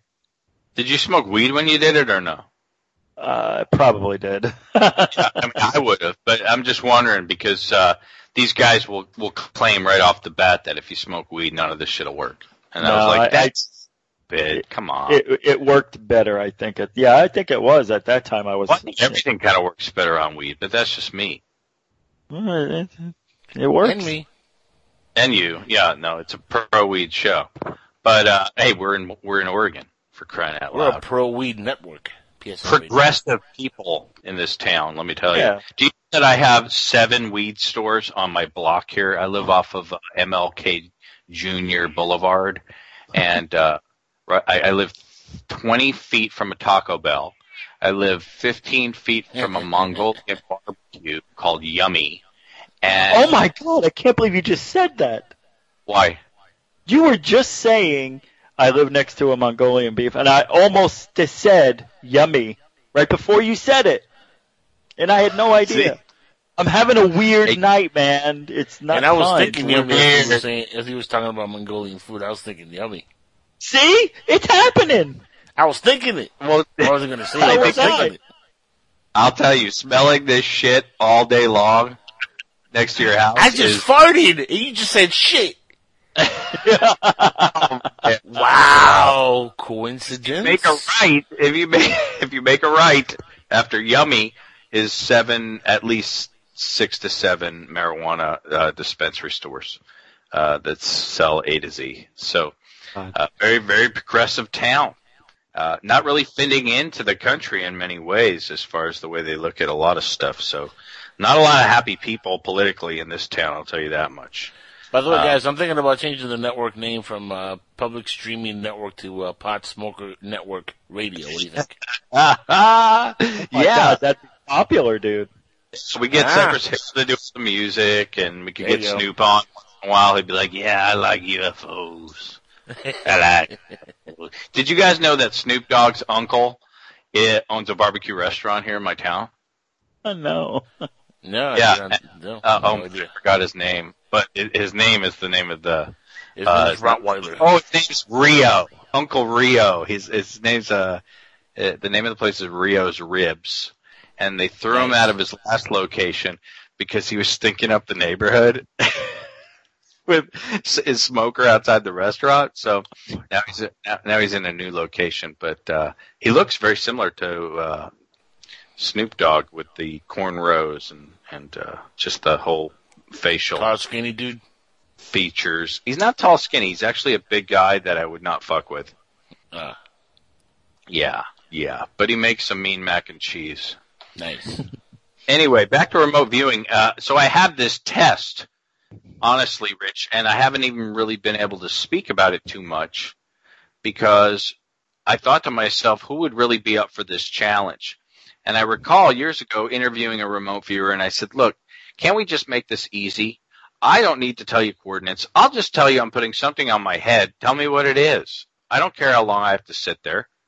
I'm totally fine with that. And their response was always real silly. It was always, very similar to these Corey Good folks when you ask them for some sort of little tiny morsel of physical evidence, and they'll say like, I don't really have time for that. I'm pretty busy, and it's really not the right time. But with the remote viewer guys, it was always like, I wouldn't waste my time doing silly stuff like that.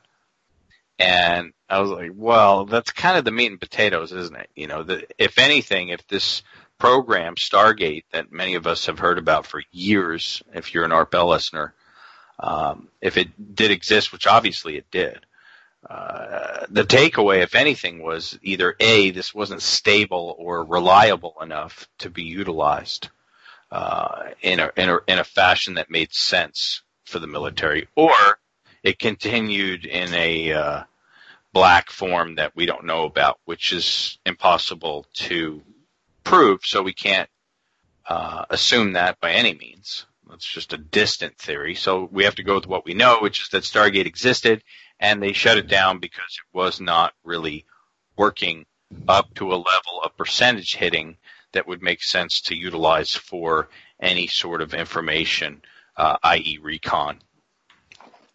Makes sense to me.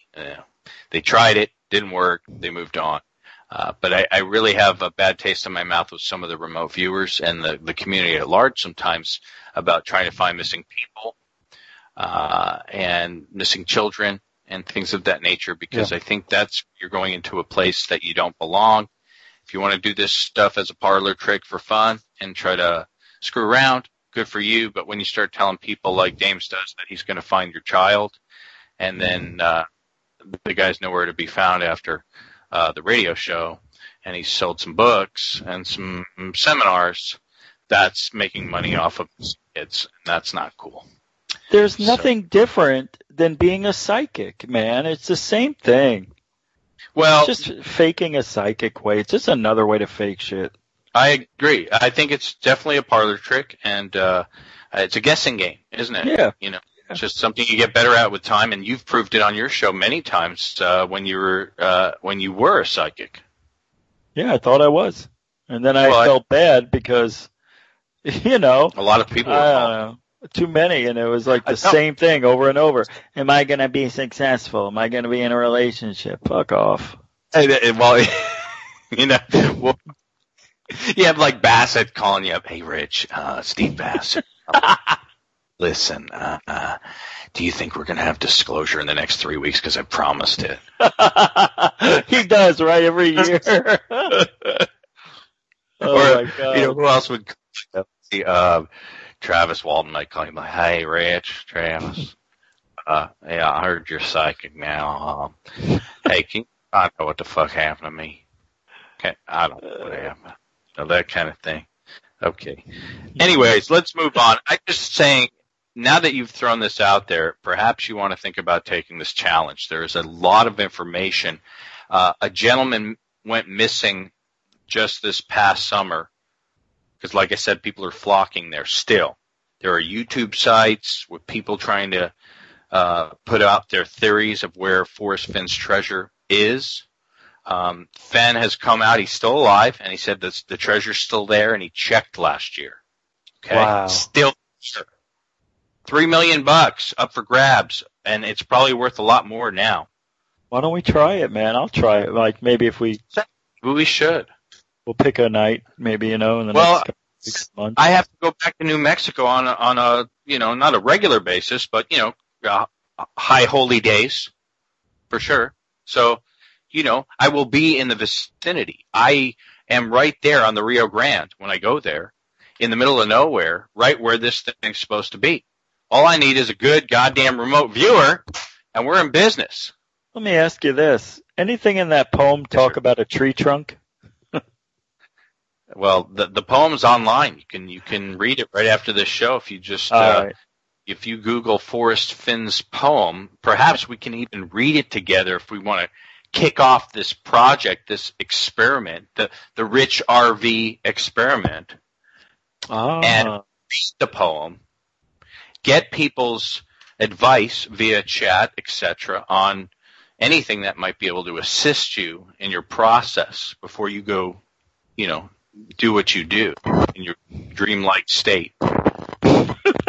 Yeah.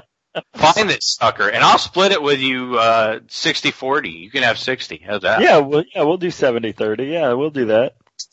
Yeah, As long as I get 45%, we're all good. That's all I'm saying. Here comes the boss. Here comes the landowner. Yep, you always got to pay the boss, man. Yeah. I was going to talk about politics tonight, but I didn't. Hey, we're getting some sort of weird feedback. That's coming on, I think it's Rich's end, to be honest. Okay. Yeah. I don't know how, but. So much for his Blue Balls microphone. Yeah, tell your snowball. Blue Balls. In case you don't know, I asked Rich why he sounds so much better than me on the air, and he's got a real jazzy mic. So. They call Blue Balls microphone. We have to move on. We haven't even gotten through the news yet, as entertaining as that was, that revelation. Rich, I'm going to drop your call real quick and bring you back on and see if it fixes it, okay? Yeah. It seems like it's fine now, but. Well, we'll find out. It's clear now, so.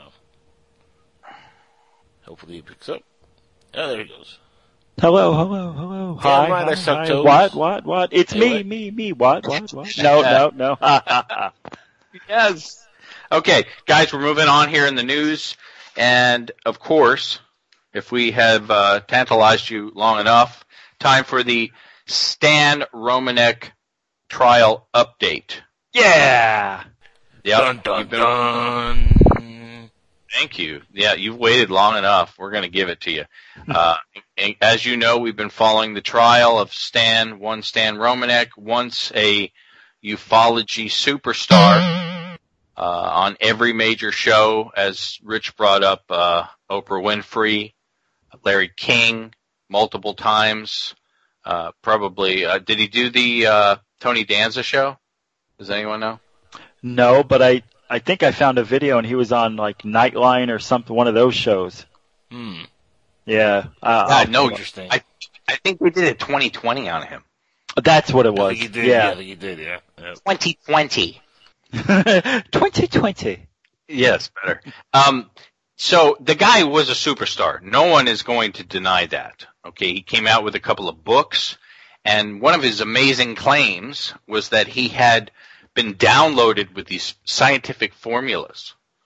And I don't remember which researcher it was that was working with him. There were a number, but there were a couple that were really intertwined with there was working. Jeff Peckman. Remember, Peckman was one of the main guys pushing. Jeff Peckman was one for sure. Yeah. These folks were trying to also tell the public that Stan, who had some sort of learning disabilities, I believe, was able to download these scientific formulas that he never would have known, et cetera, et cetera. Very similar to the Meyer story, where the one-armed Swiss farmer is getting information, although he doesn't have the education, yada, yada, yada. Okay, so Stan, as you know, was arrested and charged with multiple counts of, I believe, possessing child pornography. And it's been a real black spot for ufology. But a lot of people have forgotten about it. So we have the Stan Romanek update tonight for y'all, because a lot of people want to know what the heck is going on. Some people think this is tied into some sort of conspiracy. Mm-hmm. And, you know, we need to talk about that too. Let's find out what's going on real quick here. Stan Romanek update, and this is as of February 24th, 2017. It looks like the Romanek trial has been rescheduled from March 20th to July 31st. Defense attorneys Elizabeth and Theodore McClintock suggested they need more time to review additional evidence recently presented by the prosecution. And this is a quote, we're talking a lot of forensic evidence here, end quote, Elizabeth McClintock reportedly told the court. That in itself sounds a little scary. Mm-hmm. Judge Blanco questioned why the defense lists 30 witnesses, down from over 100 originally listed before the court asked Romanek's attorney to reduce the number. Blanco expects an explanation before the next status conference on April 7th. Can you believe that, guys? 100 witnesses for Stan Romanek defense. For the child pornography? Yeah. This is check every one of those people's computers for child pornography. I check every single one of them for child pornography. Well, this is his defense. These are, I mean, I don't think he's putting, you know, who's going to come to Stan's defense? Well, how can you get 100 guys? What happens after the first, 3? Right. You know, who's going to be number 78? You know what I mean? Are they coming out with some names of people that are going to be there? Or?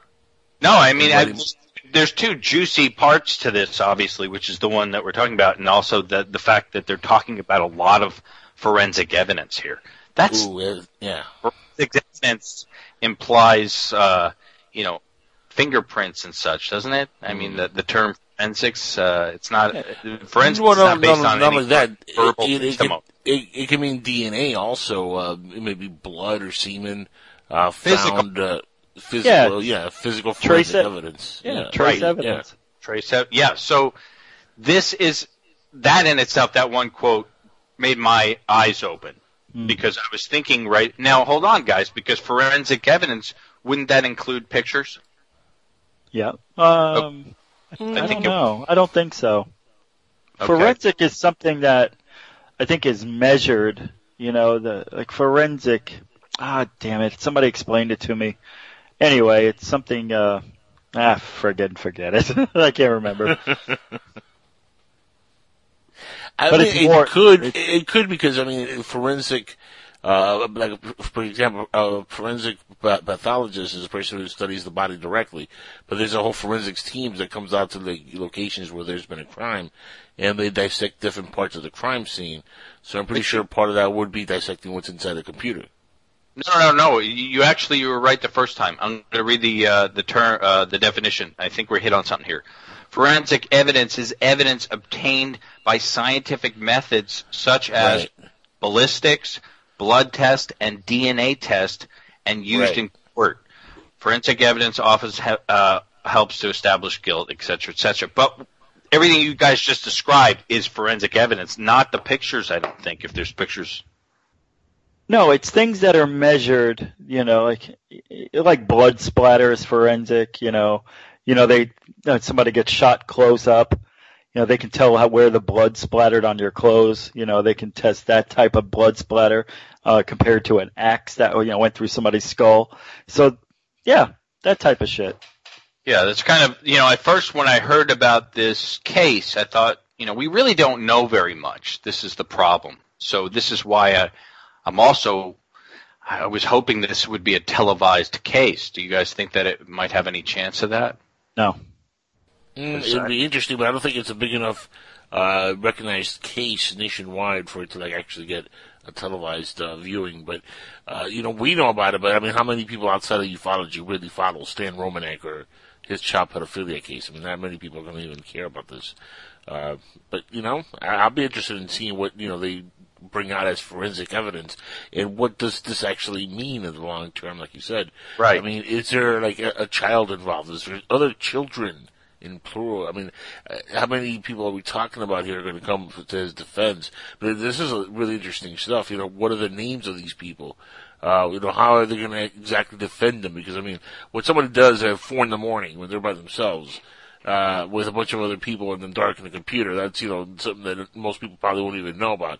A lot of these folks have friends that, they deal with them on a daily basis or on a weekly basis. They would never know they're, into these kind of things or, these kind of crimes. So, I mean, who knows what some people might think he's a great guy, and in reality they just don't know the real Stan Romanek. So, I mean, people got to be careful when they put their names out there on some, folks like this. But I wonder who are the names that they're going to drop. And again, I would say check every one of these names for their computers, for child pornography. Hold on, I want to see something here. Well, no, I think we talked it through about forensics, but yeah, for me, I think again it just adds up to more questions, and I have to be honest with you, from this show becoming a little bit more gossipy about what's going on in ufology, which I encourage. It's fun. I enjoy it. Somebody has to do it. I think we do it well. I want to be at this trial, guys. I want to take vacation and go sit through this thing.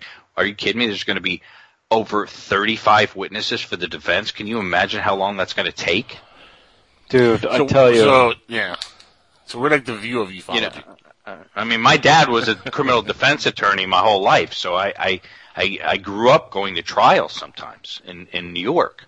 And not only did I find it fascinating, it was pretty cool to watch your old man doing closing statements trying to save a kid's life, who was facing 10 to 20 for armed robbery or something. The crazy part about this whole case, though, Jesse, is while this is a child pedophilia case, we know that much at least. Immediately after he was arrested, it's he was planning this before he even got arrested. They started already making this as they're just doing this because of my UFO videos and my connection. And his entire defense, I think, is going to be that they're going after him because of his UFO connection and his alien connection and his videos and who he is and, what he represents. And I mean, that's going to be the entire defense here. And if that's the entire defense and they have real hard concrete evidence against this guy, but that's why this thing is going to be so fascinating, because his entire defense, guys, and this is what Jack Brewer, who, by the way, via Jack Brewer's blog, is how I find my Stan Romanek updates when I'm salivating for one. There it is at the UFO Trail, which is ufotrail.blogspot.com. Which always makes me chuckle a little bit. But talk about a no-frills blog page, but what a great writer, Jack Brewer. I really am a fan. And sure enough, if you want Stan Romanek updates, that's the place to go. But what's fascinating, and I brought this up last week, a point that Jack made and why I wanted to have him on the show. Unfortunately, he has a family emergency, can't make it, which is why we call Rich G. Just kidding. In his blue balls microphone. There you go. Uh-oh. Is he back? Do we have Rich? Ha, ha, ha. I know, I'm kidding. We have some sort of like digital bleeping. It's like, it sounds very spacey. It's coming from another dimension, I think. Bleep, bleep, bleep, bleep. If Andy B was on right now, there would be something behind that sucker, I'll tell you. But, anyways, back to Stan Romanek. The trial itself, because it's going to have a ufology defense, is fascinating to all of us. We've never had this happen in the history of ufology, where someone is going to have a public forum in the courts to try to outline this crazy conspiracy that he's going to come up with. And that, to me, is worth taking a little vacation to go down to Colorado and watch this trial. Is anybody interested in doing that with me? Oh, my God, I would love to. I'd be like, what was that movie, the Gigolo movie? And I'd be in the back going, that's a dumb asshole. You know, I just scream shit out. Yes. That's a big bitch. See, but you know, it's funny, during the sentencing, I'll be in the background screaming, you can do it! when they're contemplating about life or death or the chair. How about the chair? You can do it! That would be in the background. That defense, it doesn't hold water. It's we don't know what it is, Rich. We don't know what it is. That's what's so fascinating. What is he going to spin with his lawyer? Well, he's going to say that they planted this on me because I have real evidence that I had an alien at my house, and I have evidence to prove it, and he's going to show this puppet video. And but here's the thing. This is why I don't believe. This is years after. Why do they wait so long to come up with this case against him and plant the evidence this far after? Nobody believes that shit's a real alien. I mean, people do, but not to the masses, man. No. Yeah, they're called retards, Rich. Yeah, I know they are. I know. Maybe from people from other planets might think that's real, but anybody who sees that video just starts laughing that I've ever seen. So and I've even showed it. Go ahead. Oh, no. I mean, that's why it's awful if that's the defense they're going to use. You said you were going to say you showed it to people? Yeah, I've showed it to two special effects people. And they'd seen it already, but I wanted to get their take, and it's laughable, obviously, but you don't need a special effects guy. The point is, as you brought up, it's late in the game. Also, what Stan did wasn't all that unique. Okay? There's a guy coming out with a story of how he's talked to aliens. Well, big fucking deal. We've had major players. Well, I don't want to say major players, but, you know, you have guys like Phil Kraft. You remember that guy? Yeah, I think I do. What did he do? He worked at the New York Times, LA Times for 40 years or something as an editor. And he was a very well-respected guy in journalism. And then one day he comes out with a book and has a story that he's been hanging out with aliens, and they've been sort of grooming him so that he will be able to bring about, new paradigm, et cetera, et cetera. Same old spiel. Yeah. And sure enough, the guy did the book tour and he did the interviews, and then he sort of floated away, and he blamed, I think, 9/11 on why they decided to come down and hang out with us.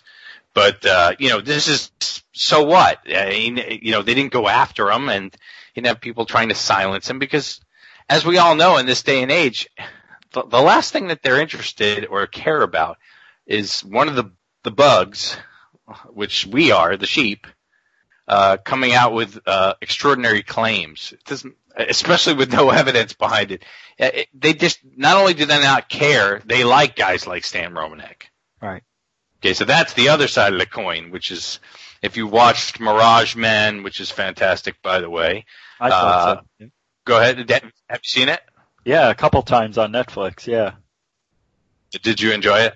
I loved it. I thought it was good, and it got 2 stars out of 5. I'm like, it wasn't bad at all. I thought it was very entertaining. Me too. I think they did a great job, and you really felt a lot of empathy. Yeah. Because this is a side of ufology, and it's really kind of sick, which is that this subject really messes with people's minds.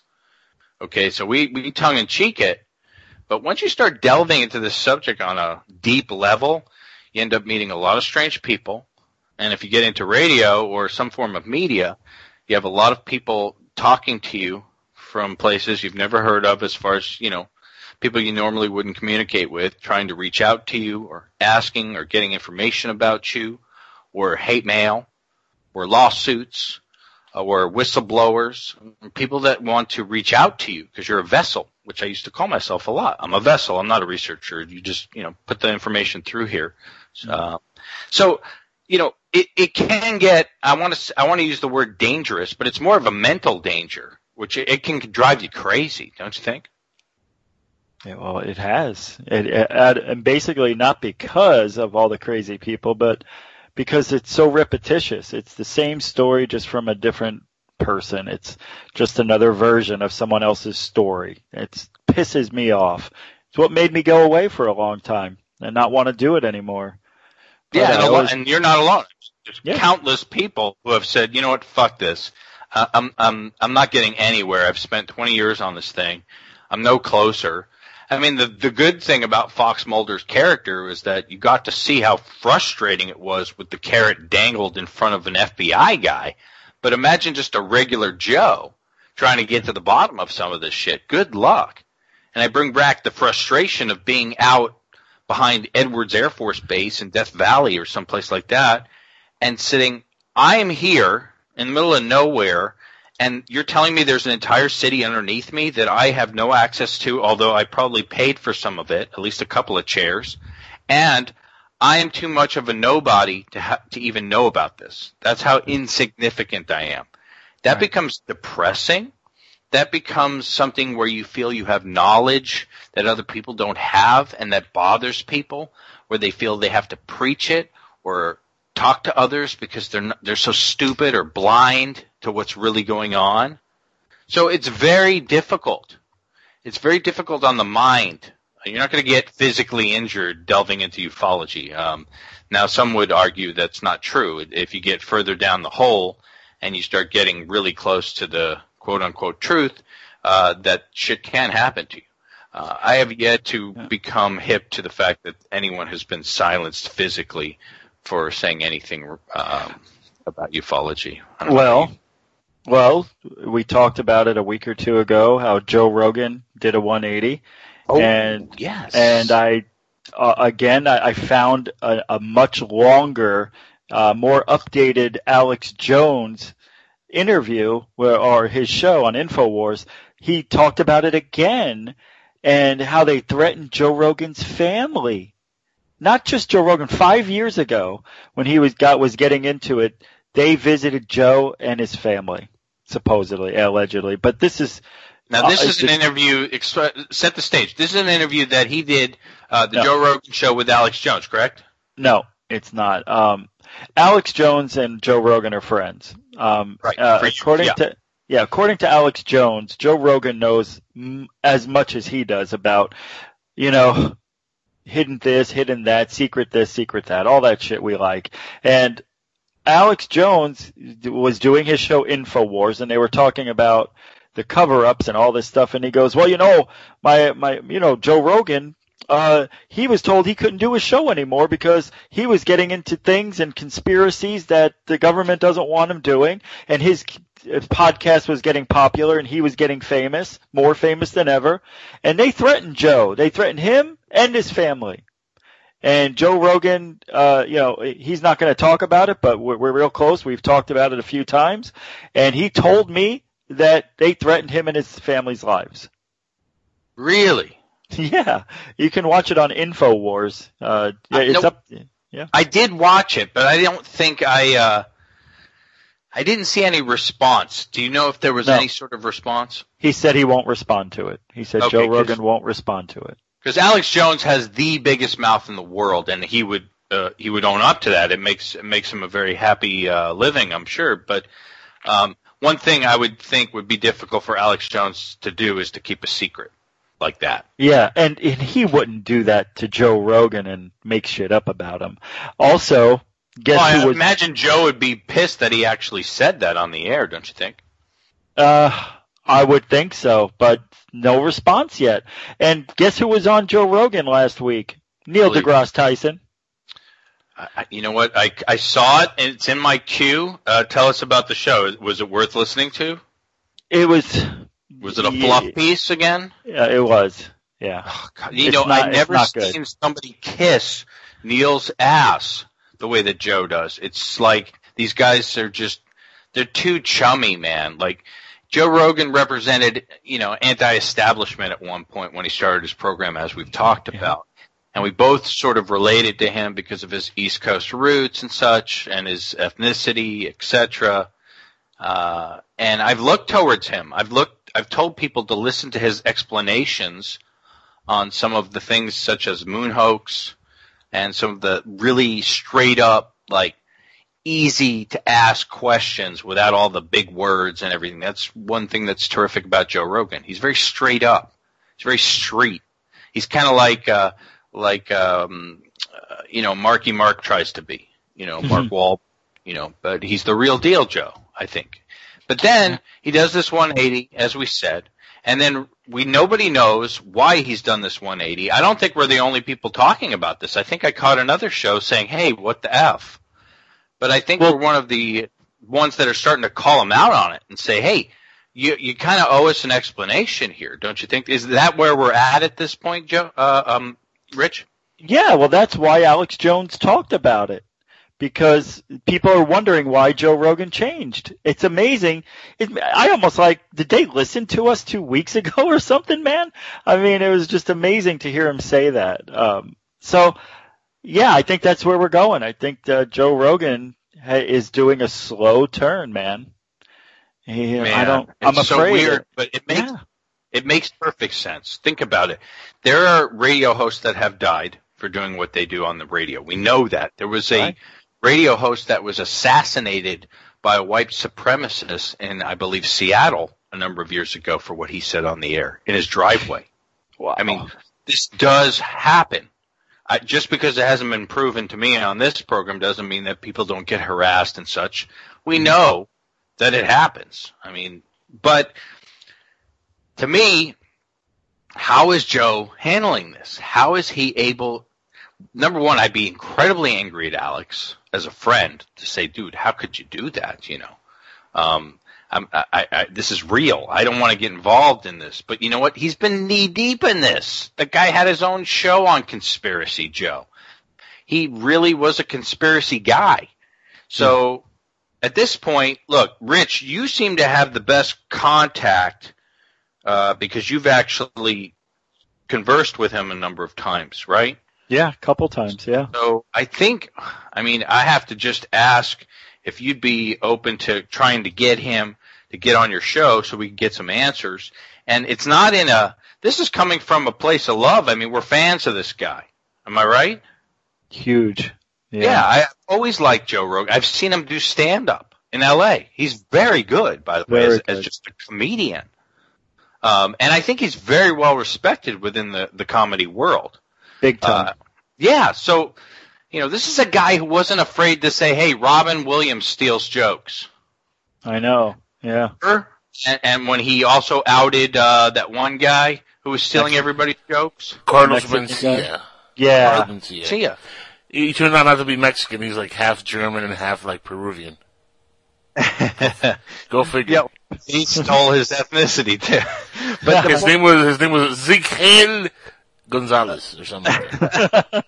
Well, either way, I mean, if you look it up, I mean, Joe Rogan does not mince words. He's usually a guy who's known for speaking his mind and letting the cards fall where they may. He's a trained martial artist. He's a well-respected guy in that field.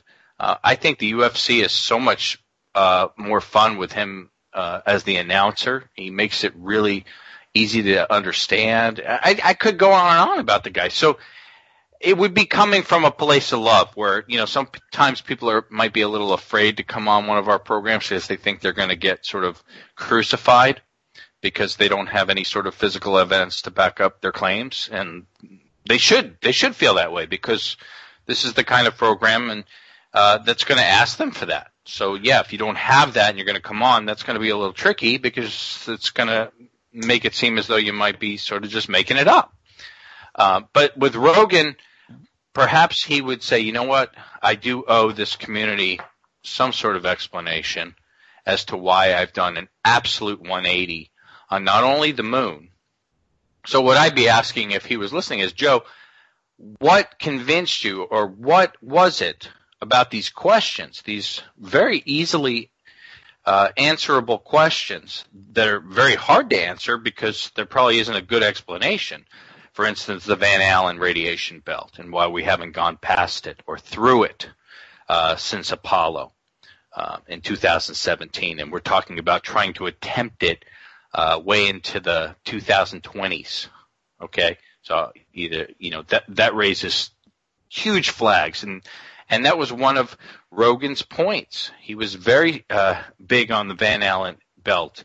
He was very big on a lot of other questions regarding moon hoax and a number of other conspiracies. But moon hoax was a big one. He's done a 180 on that one, obviously, and now he's doing a 180 possibly on some other subjects, I would think. Let's see if we can get him on your show, Rich. If you can make that happen, I would really be interested to hear what he has to say. Even if he responds to a request, Yeah, tomorrow I'm actually going to work on that in the morning and send a really good email. And I'm also, I figured out how I would ask him. Look, I love you. I'm a huge fan, as you know. That's why you're here, because I love you, and I also am concerned about certain things that I've been listening. I've been listening to everything you do, and I noticed something, and then I'd say Alex Jones talked about it and mentioned that you backing off your claims and the way you feel about this and that, and I would just use Alex Jones as a segue into that instead of just saying, why did you change, and say, I noticed it. And then we can talk about that, but I would use Alex Jones as my way in. I like that. I like that. Throw Alex Jones under the bus. Yeah. Make him the bad guy.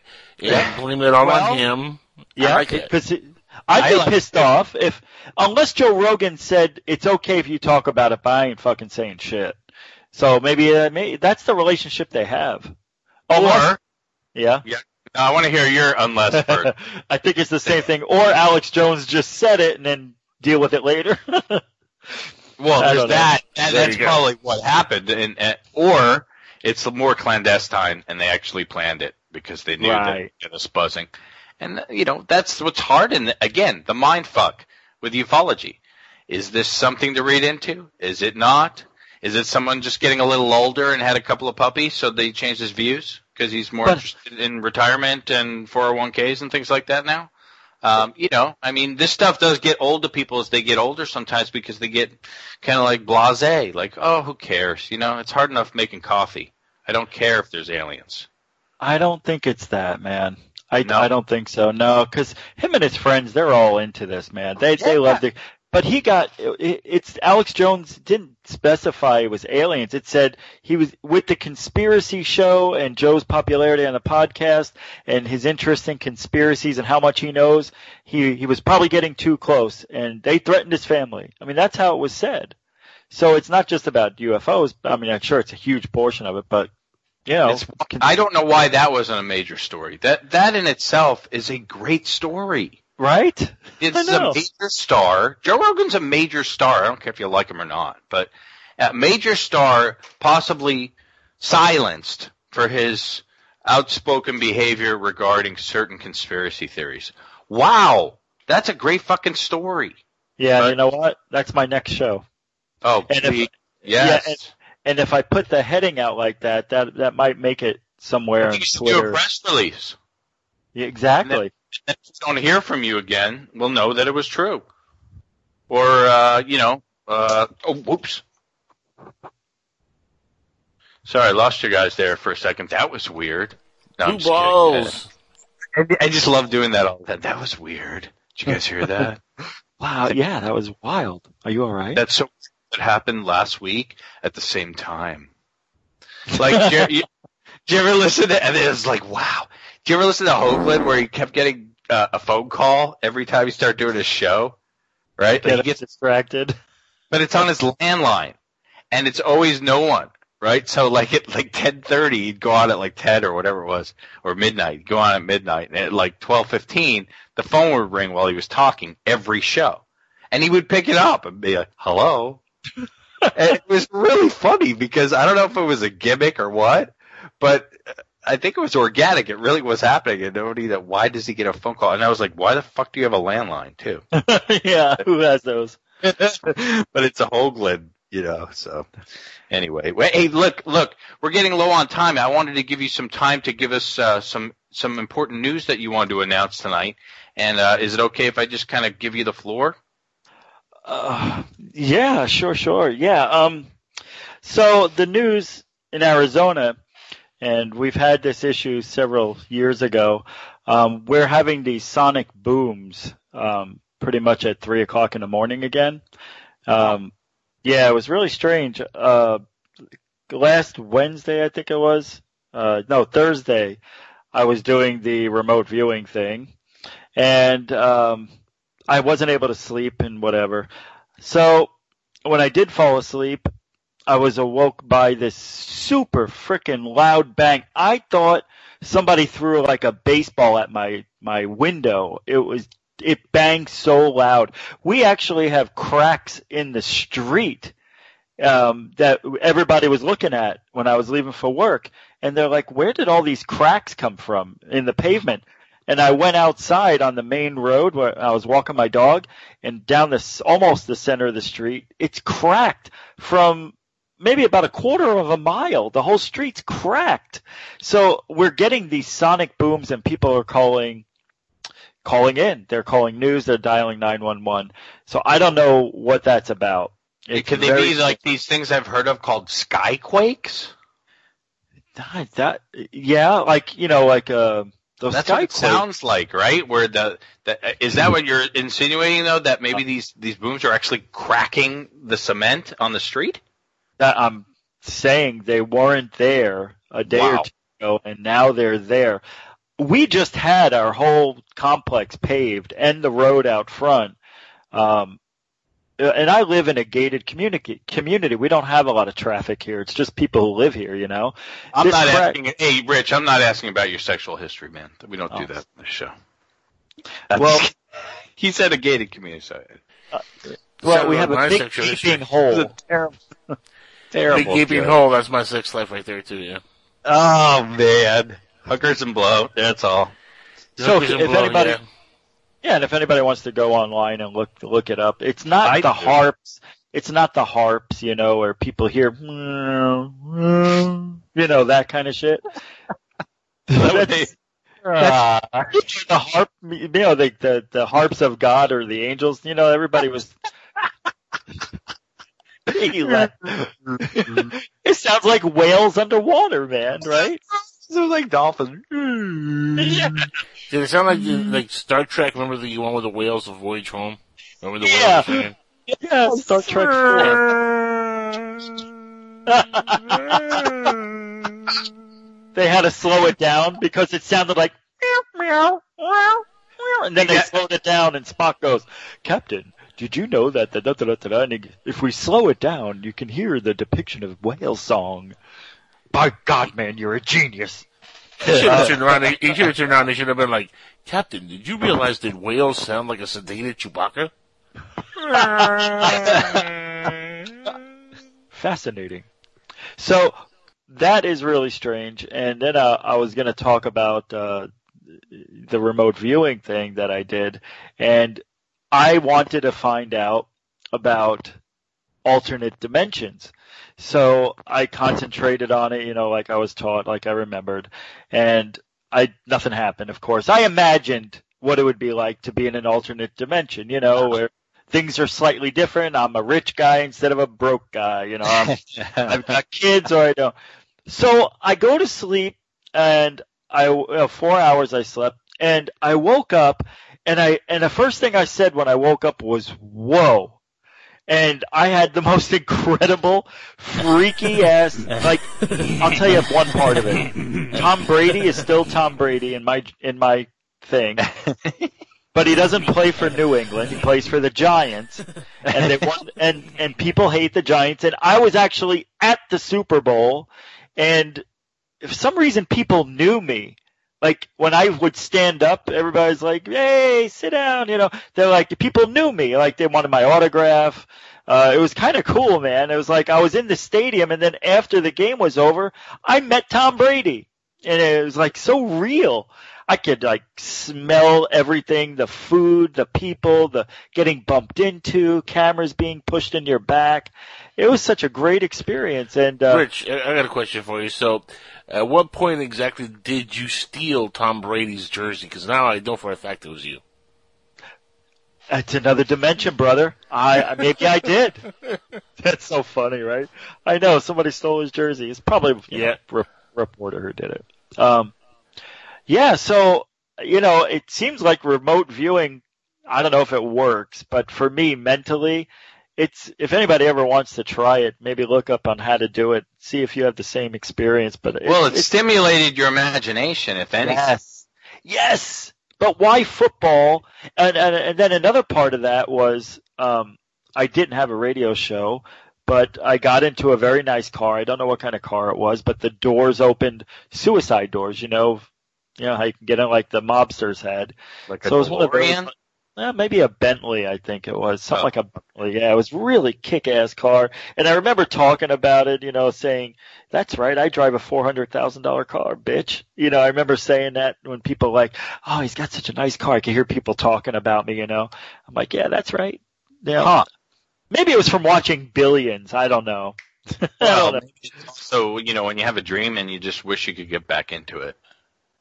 Yeah, but it was really strange because I also did another remote viewing session, and I wanted to know about the Phoenix Lights, whether they were real or not.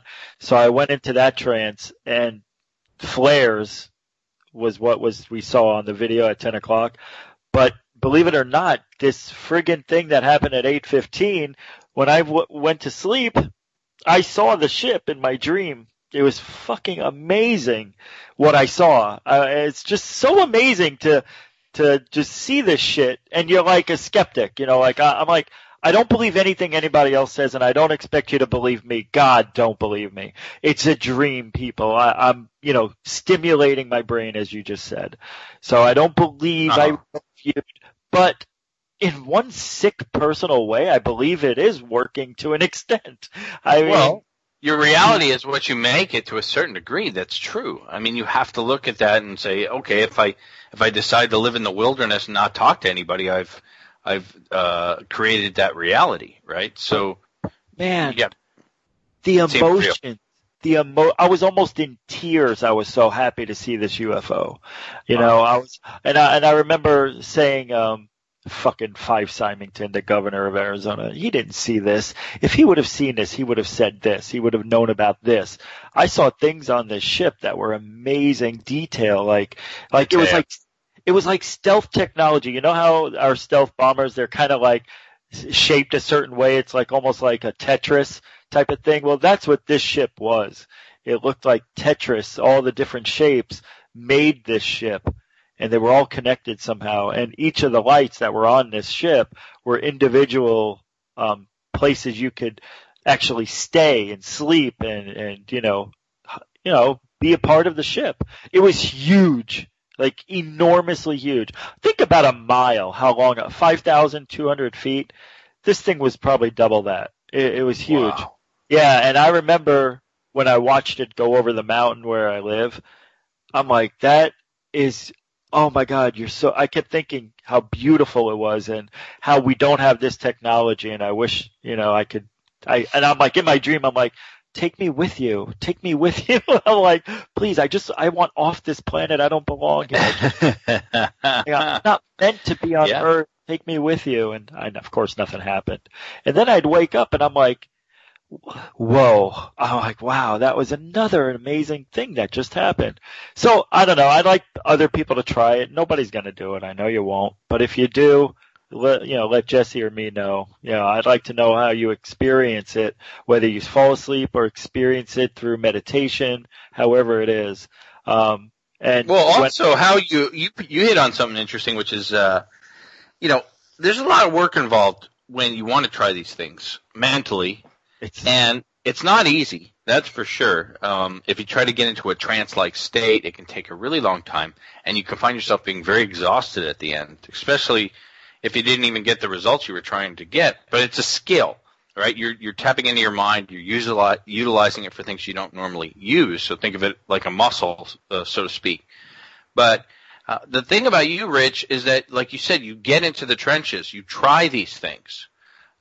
Which I find fascinating. And my question or my comment would be, what could you do in preparation for bed? I know you don't sleep very much, but if you were trying to do this so that you could get back to that place where you were, you know what I mean? I took the whole drawing, where you draw the shapes of what you want to see and where you're going. I've altered it, of course.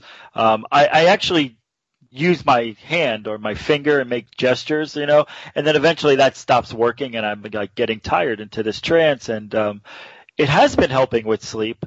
I feel a little bit better. I have more energy than I've had. So, but it is a strange thing to do when you're by yourself. I mean, it's the best time to do it. But even to talk about it, I don't know how many thousands of people listen and they're like, oh, Rich is really off it. No, I'm not off my rocker, man. I'm just trying shit out because that's how are we supposed to know? Like, I did an experiment years ago, and it was the best experiment nobody's ever done but me. Not that I know of, anyway. Where, well, believe it or not, this is a true story. If I could ever get my ex-wife to corroborate, she would come on. Actually, she was on one of my shows. She's done a few with me, where we've talked about this thing that I found. Like, I use high-8 cameras, and high-8 cameras have a lot of pixelating in, like, if there's a lot of black in the background. Your pareidolia is where you make shapes, you see faces and clouds and bushes and leaves and things, because we're humans. We recognize face, a face from when you're born. So here I am out in my backyard sky watching, and I think I'm videotaping a UFO, which it might have been, I don't know. But I'm playing it. This is before we had flat screens. It was still a tube TV. And I'm watching this, and all of a sudden I see aliens everywhere. Like, not just, the round heads. I see aliens with fangs. I see children aliens. I see old aliens. I see young aliens, all different faces, all moving.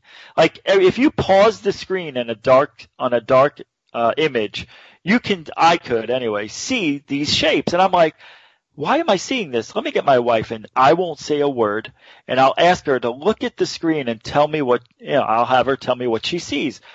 So I go, honey, come in here. So I go, what do you see? She goes, I see the screen paused. I go, no, I want you to tell me, do you see images of things on the screen? She goes, yeah, I see aliens. Just like that. I'm like, what?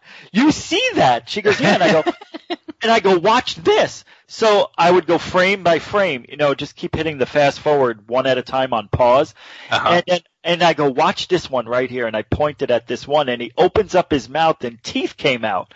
And she goes, oh my God, with her Jewish accent. Oh my God. I'm like, I know. I'm so glad you see that. I go, check this one out. And it's an old guy, you can see him like walking. But you don't see him walking. You can see his face perfectly, but it looks like he's just gliding on a screen, so I imagined he was walking. But most of the time you just see their mouths like they're talking. And you see all different variations. There's never two alike. So I'm thinking, how can this happen? So months go by, and I'm thinking, wait a minute. I'm out in the backyard thinking of aliens.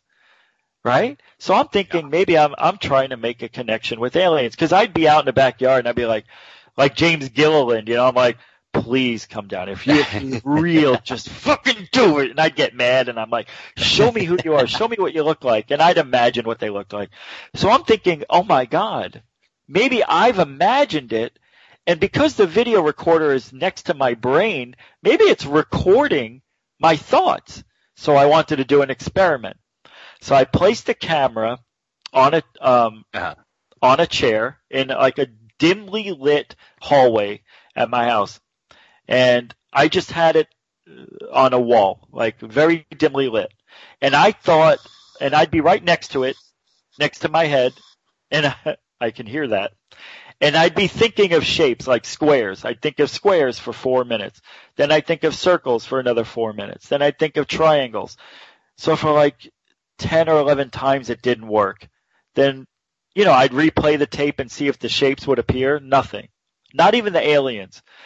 And then one time I was thinking of squares for like 10 minutes straight, replayed it, and different square shapes were popping up all over. And it recorded me thinking of squares. And nobody else has ever done this experiment. Then I tried triangles. Triangles appeared on the screen by me thinking about it. How could that? Why would? No, that can't. That's really interesting. And my question is, how come you didn't keep doing this? I still have the tapes. Because I figured it out. I'm like, well, it's very hard to explain why I didn't. It's like people always say, like, well, you saw a UFO, why didn't you grab your video camera? Well, right. But it's like that. It's like, okay, it was just time consuming, and back then I, thought maybe I was making it up in my mind and I wanted to see it, but my wife saw it.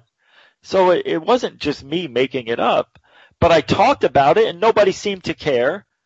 I told people try it out. Nobody else came back to me and said I tried it and it worked. So I figured, fuck it then. Nobody gives a shit. Then why should I? It was that kind of thing.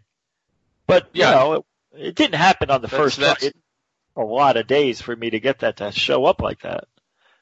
It was like... I like the part of your story where you got mad for why they weren't showing up. I know. Oh, I get that time. I'm like, fucking pussy aliens. You ain't fucking coming over here. You're not even real. You're not even real. I knew it. Pussy aliens, I'd say. Fuck you. Fuck your species. I swear at the man. I'm like, oh yeah, abduct me. I'm going to get abducted. I'd be in the middle of a field with my dog talking like this. And I'm like, come on, man, take me. Nobody would know. Who the fuck would know? Take me for a year. Take me for a day. I don't care. Nobody cares about me. Do it. Wait a minute. I think we just came up with a new reality show, Angel, and it's going to be called Taunting Aliens. It stars Rich. Okay, and it's Rich, Angel, and myself are on the team. Rich is the taunter, the main taunter, and we control the gear and carry his shit. But anyway, we go to different locations, historical locations where UFOs have been seen. We go to Gilliland Ranch. We go to Roswell. We go to all these places, and Rich taunts the shit out of aliens. I want to go to the Skinwalker Ranch and do that. Skinwalker Ranch, we sneak on. I really want to do that. I'm not kidding. I don't care if I'm 65 years old. I want to go down to that place. I believe there's something going on over there. I'm scared of that place. I am too, man. That's why I want to go, but not by myself. I know. I wouldn't go with you. I'd rather go to Stan Romanick's house. No. I was just kidding because that one time I was invited there years ago. Look, we have to wrap it up. I've been up since 4 a.m. How do you like that? I know, but that's you like every other day. I know, that's every day. That doesn't impress anybody anymore. For me, this is a huge fucking feat. I've had about 7 cups of coffee, and I haven't eaten, and I'm going to go get some dinner. So I want to thank you for being on the program tonight. We didn't get to a lot of things I wanted to get to, but we sure found out some groovy stuff. And I always enjoy having you on, Rich. And now I wish I never talked. I'm really glad you did. Because I think we might want to. Two takeaways before we wrap up tonight. Joe Rogan, obviously. Rich is going to try to reach out to Joe. And if he's able to get Joe to even do an off, not a live interview, I mean, that would be terrific. But if he couldn't, that even off air that he'd be able to play would be significantly awesome. If he does manage to get a live program, I would love, obviously, to be able to call in and ask a question. And I think the other takeaway here is that we all want to rent a minivan and go to Sam Romanick's trial. so that we can actually give live updates to our audience. So I'm going to look into that.